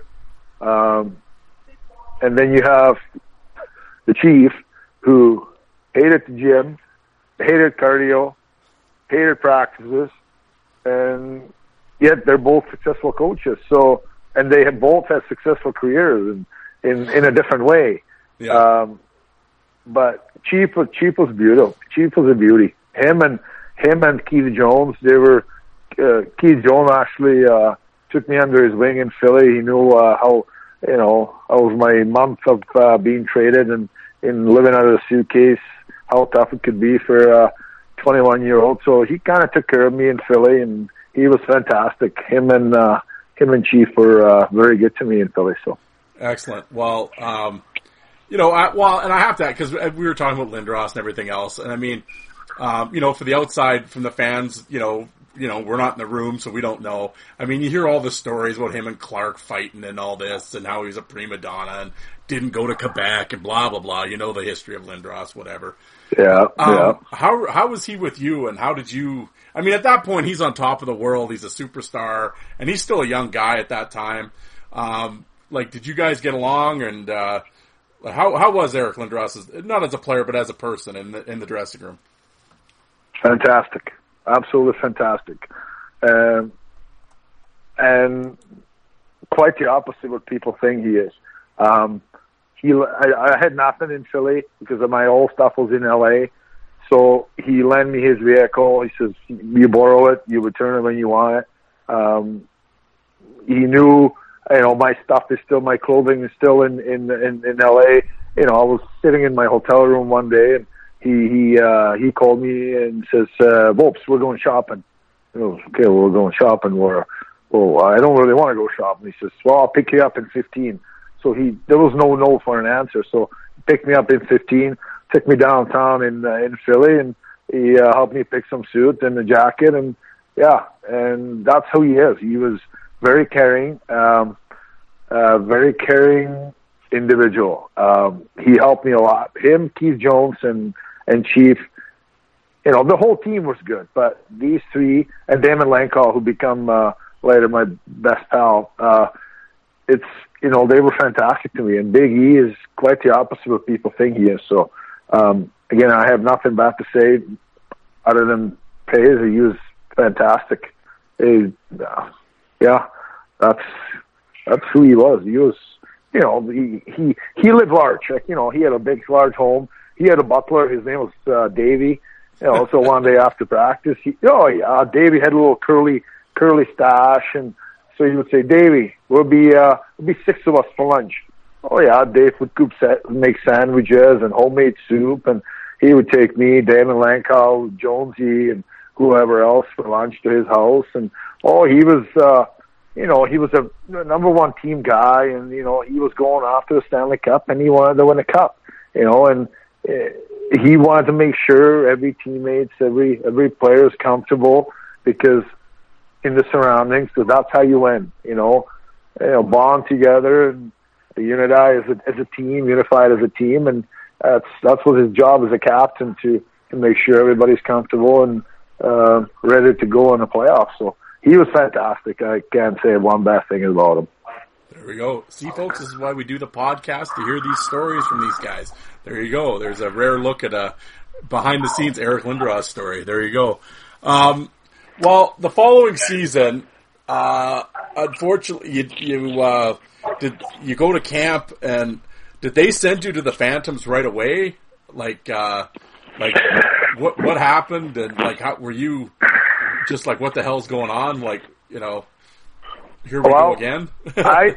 I that was the first time ever I hired a professional trainer here in Cranbrook. He was a Gold Glove boxer. He was a local sheriff. And he was training 3 guys for Secret Service. So my training in the summer was different than any other hockey players ever, and I felt unfreaking believable. I had such a good camp. I had a great fitness test.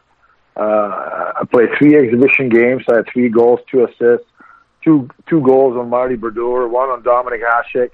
I had 3 fights, maybe 1-1. I didn't do very well against Jamie Hashcroft. I got actually ass kicked, but it is what it is. But I thought I had a very good camp. But again, I was fighting for a spot against Bureau,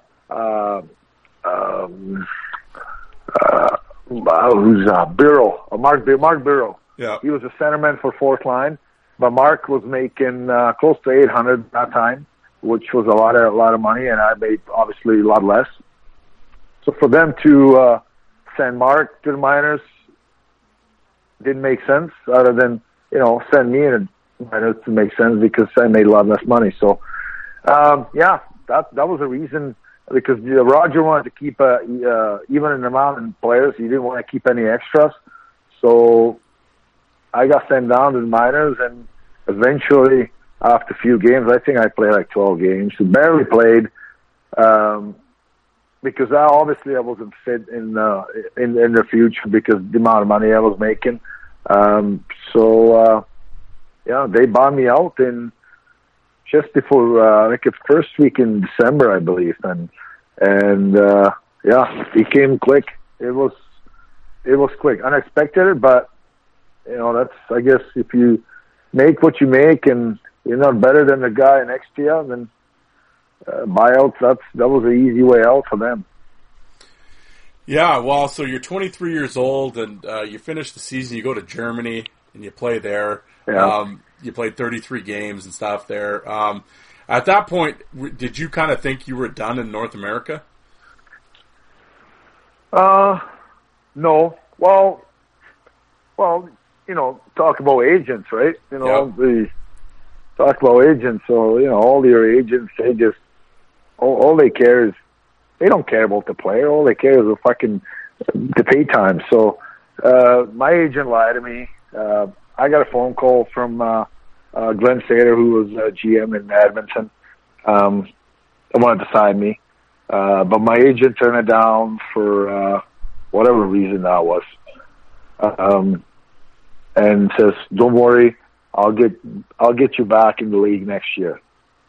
And it's not going to happen. You leave, if you're not a playmaker, if you're not a difference maker, you ain't making it back. And I was disappointed. I wish I could take it back. I would take that Edmonton deal, even though if they would send me down to Hamilton to play in the minors the rest of the year. At least I was still in the game, was still in an NHL organization, and I could prove myself the year after. But again, I'm not going to blame anybody pointing fingers.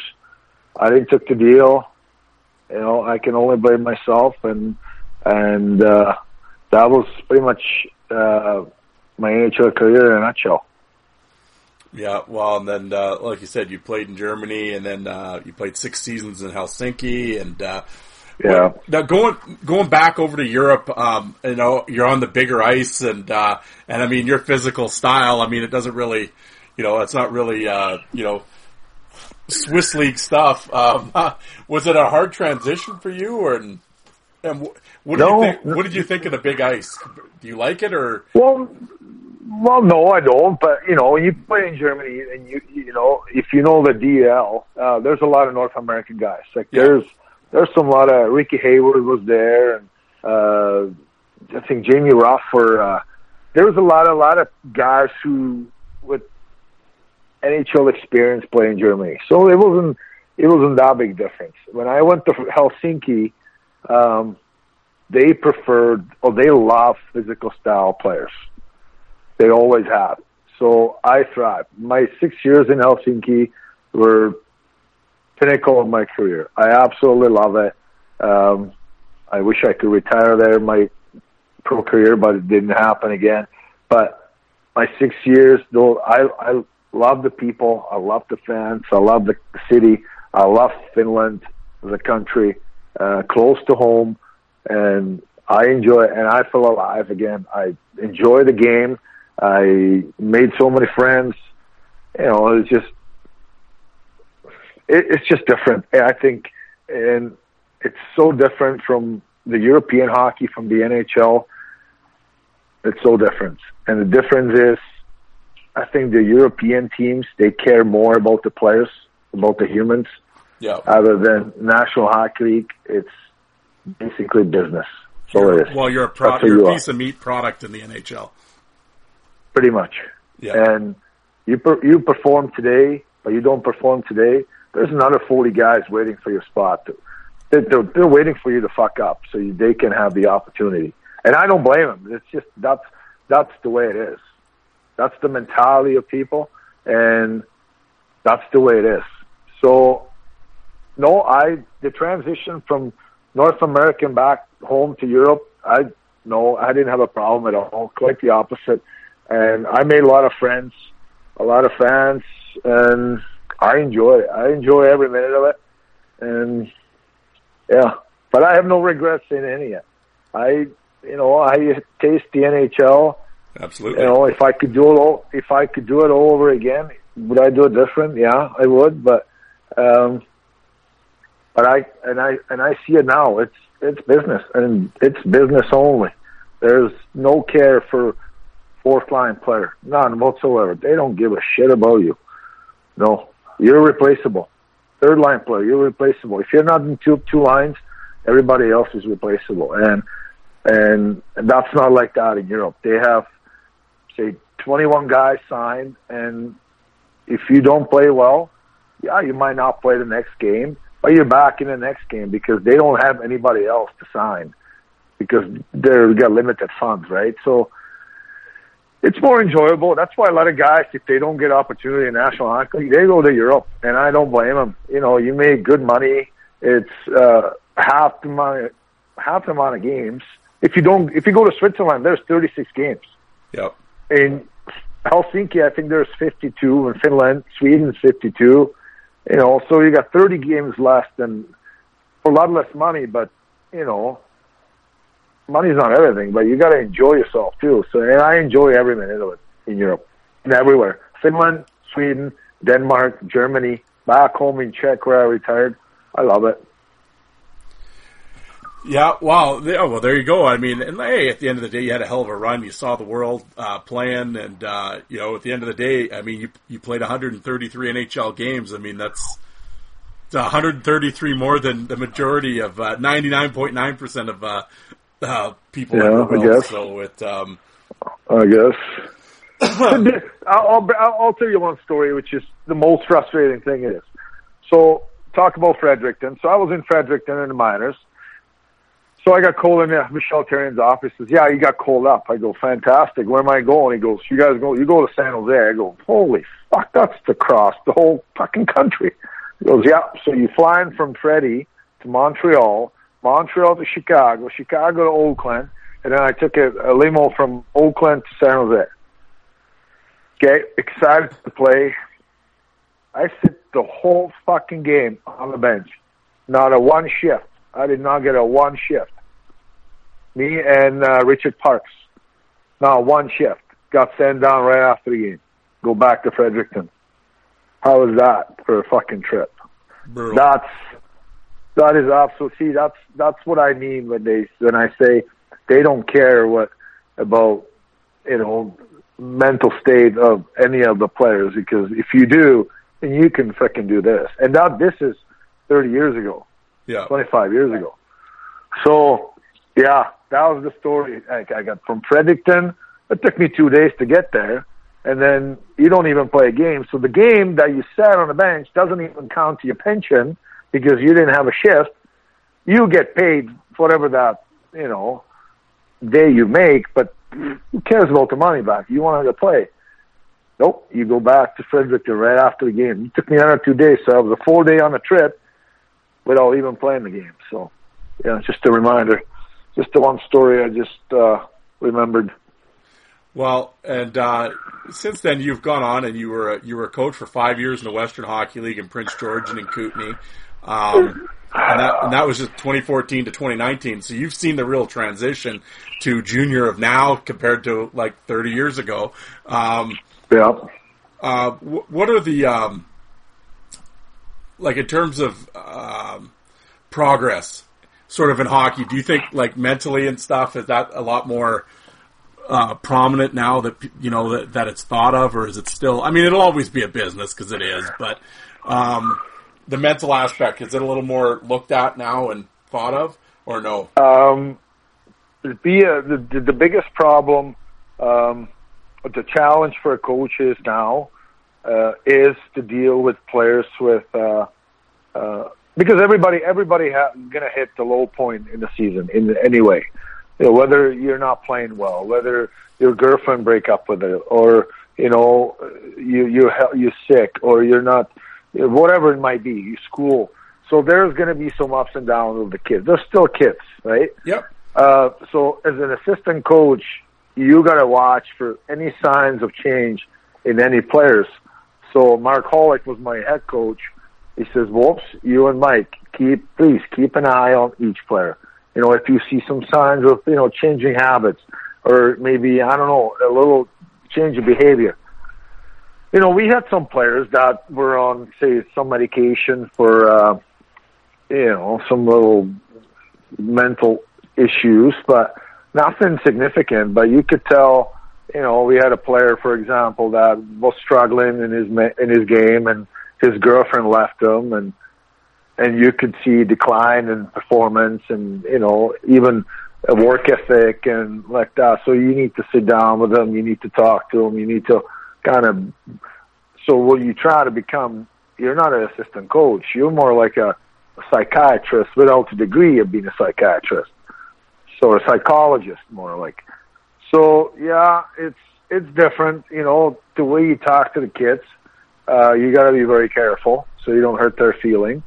And I'm not saying in a bad way, but the mentality of now generation is, well, yeah, it's definitely a little different. It's and it comes from home, though. You know, like I grew up in country where we had nothing. You know, so everything we had, you know, I had to work for. My parents had to work for. My parents had 2 jobs, just so, you know, stuff like that. And then you see same with majority of players, but then you have players that come from very, very wealthy families. Well, how do you approach them when they struggle? They could tell you to go pound sand. What are you gonna do? They could buy the fucking hockey team if they want to, and now you're telling them he's not playing. So yeah, no, it's definitely a challenge for a coach. And that was an eye-opener for me because, you know, you think you know stuff about the game.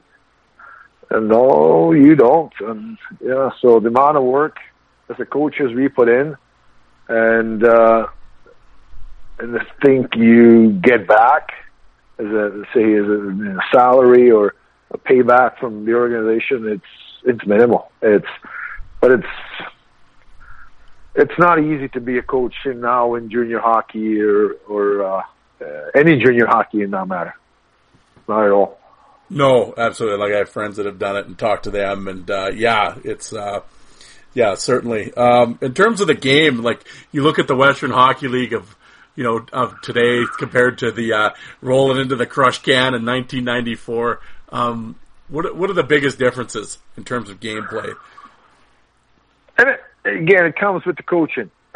Again, I'll compare these two, PG and Kootenay. I've coached with Mark Holick, who, when he was a player, he preferred a physical team. We had Todd Harkins as a general manager, who was a tough player. We had one of the toughest teams in Western Hockey League by far. So we were warned pretty much weekly by the league. Okay, you guys got to stop fighting. You guys got to stop doing this. You guys got to stop doing that. We try to get rid of fighting, so stop fighting this. Stop doing this. So pretty much what they're telling you is you can't play a physical game anymore. You have to get a skilled player. Well, that's not what the fans want to see in PG. If you talk to fans in PG, they want to see this. That's the thing. They want the league. I understand what the league is going for, and I understand where they want it to be, say, in 2025. But you, as an owner of the team, you have obligation to your season tickets, to your sponsors. So you build your team based on what they want, not what the league wants. The league doesn't pay you frickin' salary. You have to make your own. And if you have 7,000 fans stands, you have to fill the bar, and this is what they want. Well, this is what you get. So we had problems a lot. So say we play with Victoria, where Dave Lowry was a coach. They had a tough team. So both teams get a phone call from the president of the Western Hockey. He says, okay, this is what's going to happen. We don't want no fights tomorrow. No premeditated fights. and we as a coach says, well, we can't control it. We're going to tell them we don't want you to fight, but there's nothing we can do. They're still a kids. They're still man on the hormones. There's nothing you can do. You can't prevent that. Okay, so we talked to Dave Lowry before the game, and we kind of laughed it off or whatever. So there's his opening face-off, and he's got every tough guy on the ice. And I go, huh. And so do we. I go, oh, this is not going to be good at all. So the opening face-off, the puck drops. There's 3 fights right there. I go, oh, my God. So we finished the game. There was like 7 fights in the whole game. And, yeah, we got the phone call right after for Dave Minch. Right after. And from Dirksen, right after the game. Yeah, the GM got fined. The coach got fined. We got warnings. And, yeah, but did it change our style of play? No. So we were more of a physical. So, and now the other Kootenay Ice. Jeff Chenault ran this team extremely well for X amount of years. But once they sell the team to the business people out of Winnipeg, I gotta say we have one of the softest fucking team I've ever seen. Like I have ever seen. I mean, Junior B. We could be pushed out of town by the KIJHL team for sure if you only play a little physical. So if you look at, say, BCHL team and a Western Hockey League team, what separates these 2 junior teams? Usually it would be a little bit of skills, for sure, but majority with the physicality and the strength of the guys. Well, Kootenay Ice last under the new ownership were the softest, weakest, most boring team to watch.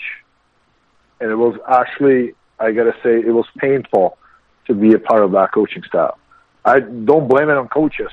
I'm just saying where the hockey went from being one of the top team in league, Kootenay Ice under Jeff Chenault, under the new ownership, it was the most pathetic team that I've been part of in the last 25 years. That's how the league changed from 1994 to 2020. Well, I was always surprised because the OHL and the Quebec League have put in fight limits. Like, I don't know, what is it, 5 fights, and then you get suspended on your 6th, and blah, blah, blah. And the Western Hockey League hasn't put any in yet.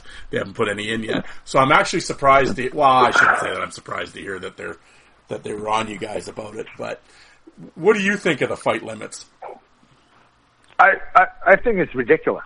Yeah. There's this thing. Get rid of the stage fights. Get rid of the fights that happens before face-off. Why? Why, boys? Play the game. You know, I hit you the wrong way. You know what? Fuck you, and sort it out. Let's fight. Sure. But get rid of the stage fights. And then you get a limit of fighting. Okay, you get 5, and then you get suspended for 10 games. Oh, okay, well, there's things being said on the ice that crosses the lines for sure. So what am I supposed to do? Go tell the referee, hey, he's doing this to me. He's saying this to me. Really? Really? I'm going to punch your teeth in. That's what I would do. So, again, those are boys. Some of them are men on testosterone, playing the game in a fast-paced, entertaining game. You know, should be contact in it. And then you want them not to fight. I'm not saying have a 30, 40 fights like Bob Probert had or Tony Twist or Kimby, but in the old days, but, you know, have 10. Well, again, Kootenay Ice are the Peyton Krebs here. You know, one of the elite junior hockey players in North America, and you don't have a guy to protect his ass? Really? If he would play against, say, Belak or Dinger or me, I'm going after him because I know they don't have anybody to protect him. Why do you think Connor McDavid got Lucic, have guys like that to protect him? That's an investment. You protecting your investment. You're not going to give some guy $100,000 and says, go and spend it. No, you're going to want to invest it, but you want to have security. It's the same thing. It's the same thing. You cannot tell players not to fight. You can't. Yeah. I don't think you can. And do a limit. I don't think the limit goes in anywhere. Get rid of the fight, the stage fighting. I don't like the stage fight like you see on the LNA, whatever fucking La Ligue call in Quebec. Yeah. Yeah, I think that's ridiculous. Get rid of that. Absolutely. But let the boys play, and if fights happen, it happens. Well, I was going to say... You can't predict it. It will happen eventually. Yeah. Eventually. Well, I see last week that the BC Junior League came out with a rule this year that coming up that after your second fight, you're suspended now. And you have a meeting with the commissioner and everything else. And of course, you see all the... absolutely ridiculous. Yes, and you see all the replies, and then, of course, the KI that you had mentioned earlier is now full cage, and you can't fight, and blah, blah, blah. Oh, my God, is that a fucking joke? So, you're right in it. I'm going to ask you, because this, of course, is always hotly debated on Twitter and everything else. This is a hot topic, I bet, yeah. Yeah, well... When people say when they get rid of the fighting and they put the rules in and all this, oh, it's so much safer now. This is what they're, and of course the commissioner comes out and we're just trying to safety of the kids, full masks and no fighting. You coached, you played. What is your reply to that? I think it's absolutely bogus. I live 15 minutes from Kimberley, so I go watch the KIJHL because I like it, because I coach there too. So I like a couple of the kids, so I know them. So I go watch them. The fucking game takes 3 hours. You think you're watching a bowl game because after every whistle there's a scrum, because now they know there's no repercussion, there's no fight. So they yank in their cages, they rattle their cages, they're chirping, they're yapping. Are you kidding me? The game takes 3 hours to play. It's absolutely ridiculous. And safety, there's no safety. There's more concussions now. High stick. You coming at me with the full cage, I'm going to raise it up. Why shouldn't I? You're not going to lose your teeth, but you could still end up with concussion. It's a trauma to the head. It could end up in damaging your brain. I coached Dynamiters for 2 years. We did not have one lost tooth with a high stick. But as soon as they put the full cage in, I know 2 players who lost their four teeth one and the 2 teeth the other kid. Because everybody, see you coming, I'm going to raise it up. I'm going to raise it up to you because you have a full cage. So I disagree with it. I disagree. I don't know. Maybe the insurance told them we're not going to pay for something, but yeah, I don't. I don't like it. I don't.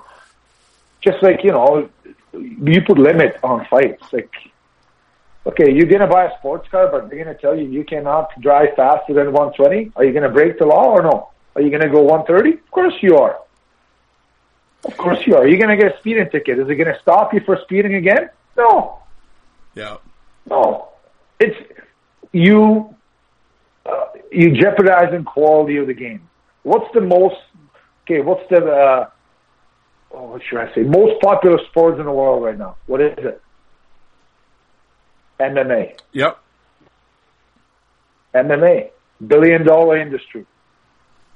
Trillion-dollar industry, if you could say that. Now, it's ridiculous. And it's based on what? Fighting. Yep. There you go. Well, that's People the thing. I mean, complain. people could say whatever they want, but violence sells. It always will sell.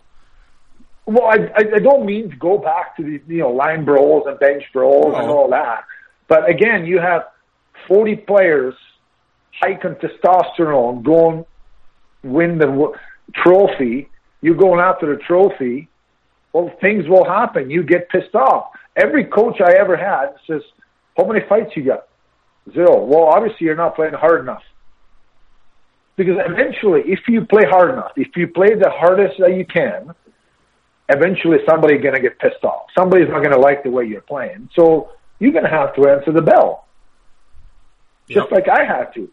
But that's the way. Who won the Stanley Cup last year? The most physical team in the National Hockey League. Where did Tampa Bay end up? Yep. Eliminated 4 straight. Well, there you go. By a physical team, Columbus. Where do you think Toronto's going to end up this year if they're going to play Columbus? Columbus, what do you think Torts would tell them? Lay the boots to them. Stay out of the box. play hard, play clean, lay the boots to them, because Toronto's got absolutely nobody that could do anything to it. They had one player, and they got rid of him, and that was Kadri. So you need the physicality to win the cup. Boston, St. Louis, Washington, those are the teams. Philly, I love Philly. I love the death. I'm still a huge fan, but I don't think they don't have it. I don't think they have it. They don't have the physicality, and I think for you to win the cup, you need the physicality. And I think that's what it is. The physicality is the key to success. I'm not saying the violence or the fighting, but that's within the territory. That comes with it. That's the part. Yeah. Well, that's my opinion. That's full circle. Here we are in 2020, and we're still talking about the same things that won in 1994. As much as things change, things stay the same. But you always have the anti-fighting people. Like, oh my God, like, you have these losers on Twitter. Like, they think, that all of a sudden they start chirping, blah blah blah. You have the same guys, Kelly Chase, Darren Kimball. They keep telling you, if you watch the freaking Ice Guardians. Yep. That's what I tell people. You're against fighting, and watch the last 5 minutes, what Kelly Chase says. That tells you the story. And when he cries, he says, I would do it with a little more passion. What does that tell you? And all these analytics bullshit crap. Wayne Gretzky, Mario Lemieux, Stevie Yzerman, never be the same players without the people behind their back. That's my belief. Stevie Yzerman would never have so many points if he would not have Bob Probert, Joe Kosha on his line. Wayne Gretzky, he had Cement Head, he had Marty McSorley. Yep. He always had somebody protect his back. And now you're saying get rid of fighting? Would you tell Bob Probert 20 years ago, Bob, we got to get rid of you because we're getting rid of fighting? No. You have to ask yourself that as a general manager. I understand what society wants, but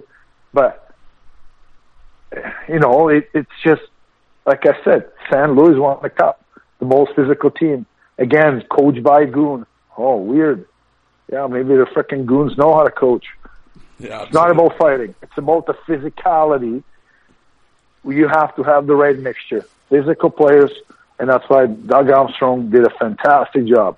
Build a skilled team, fast, physical, and hire the right person for the right job. So did Boston. So did Washington. How many years it took Washington to win the cup? How many coaches under Ovechkin? Coach Ovechkin, till finally Barry Trotz teach him how to play D, buy in a system. And do they have a tough guy? No, they have Wilson. Everybody hates the guy, but he does a fantastic job. Yep. Score 40 goals if you let him, and he could beat up 95% of the guys in the National Hockey League. Nope. Reeves, same thing. Yep. Every team wants Reeves. Every team. Why you want him? You want to get rid of fighting, so why do you want him? That's what I mean. Like, you're saying one thing, but it's frustrating, and it was frustrating for me to watch as an old hockey player. I know I wasn't any and not a superstar, but I don't want to watch. I like the speed, I like the skills. Don't get me wrong, but the physicality is there missing. And then if you can bring the physicality into the playoff, you will end up like Tampa. You will end up like them. And every year. Absolutely. Well, there we go. That wrapped up with Roe Vopat. I mean, so today, you're living in Canada, and what's Roe Vopat doing these days? Well, I'm a operator of Hydrovac and PressVac, so I'm working for my buddy's company, and coaching kids part time is my hobby as a volunteer. I got 2 boys, 15 and 14, so they'll start pissing me off. So, but they're playing hockey, so they're staying busy. But try to stay busy as much as we can, I guess. And my wife is a EA in the school system, and so she's busy, and it is what it is. And living the day, living the dream. Do you have any desire to get back into coaching at like a junior level? Well, I was approached by Nathan Lohan here, who owns the Cranbrook Bucks, the new BCHL team, as a part-time guy. But with all this COVID, I don't know. We haven't spoken for a couple of months. But would I be interested? That's a good question. If it doesn't interfere with anything with my boys, then yeah, I would, because I still like the game, and I still think, I got both worlds of the game, the North American and the European. So I think I have one or two things to give to the players, give them back something, and maybe warn them about or make sure they don't make the same mistakes I did over the years. But only time will tell, and see when this COVID crap goes somewhere else. Yeah, well, exactly. Yeah, hopefully we can, we can get moving forward here, and absolutely. But I've taken up so much of your time. I can't thank you enough for coming on. This has been great, and you had great stories, and I know the people listening will really enjoy it. And like I said, I've always enjoyed our interactions on Twitter, so it was great to finally get you on the show. Well, hey, I appreciate for having me. It's an honor. It's I had fun. You didn't take any of my time. It's not like I would have to actually help my wife to do redo the kitchen, which I wasn't going to. I don't want to do stuff around the house. She does the majority of it.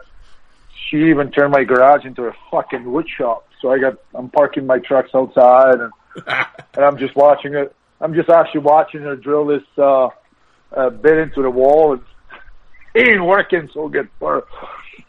She might get electrocuted. She's actually laughing, but I hope she does get electrocuted. Make sure the insurance is paid up. The life insurance is paid up first. Yeah. Oh, yeah. There's no life. Oh, she did get zapped. Yeah, she did actually get zapped. Uh-oh. Well, yeah. Well, yeah, she did get zapped. Well, I will. Yeah, she's going to be, well, yeah. Well, I'm gonna. You know what? She's gonna give it to me after we get off the phone. Oh, you think Rocky was tough? You're in trouble now. Yeah. Oh, I am in trouble. She got seriously zapped. Oh yeah. Well, she's like a light bulb now. There you go. I won't keep you any longer. I'll let you go. But thank you very much for coming on. No problem, Darren. Appreciate it, and anytime. All right, have a good one. Have a good night. Okay, you take care. You too. Thank you. Bye-bye. Bye.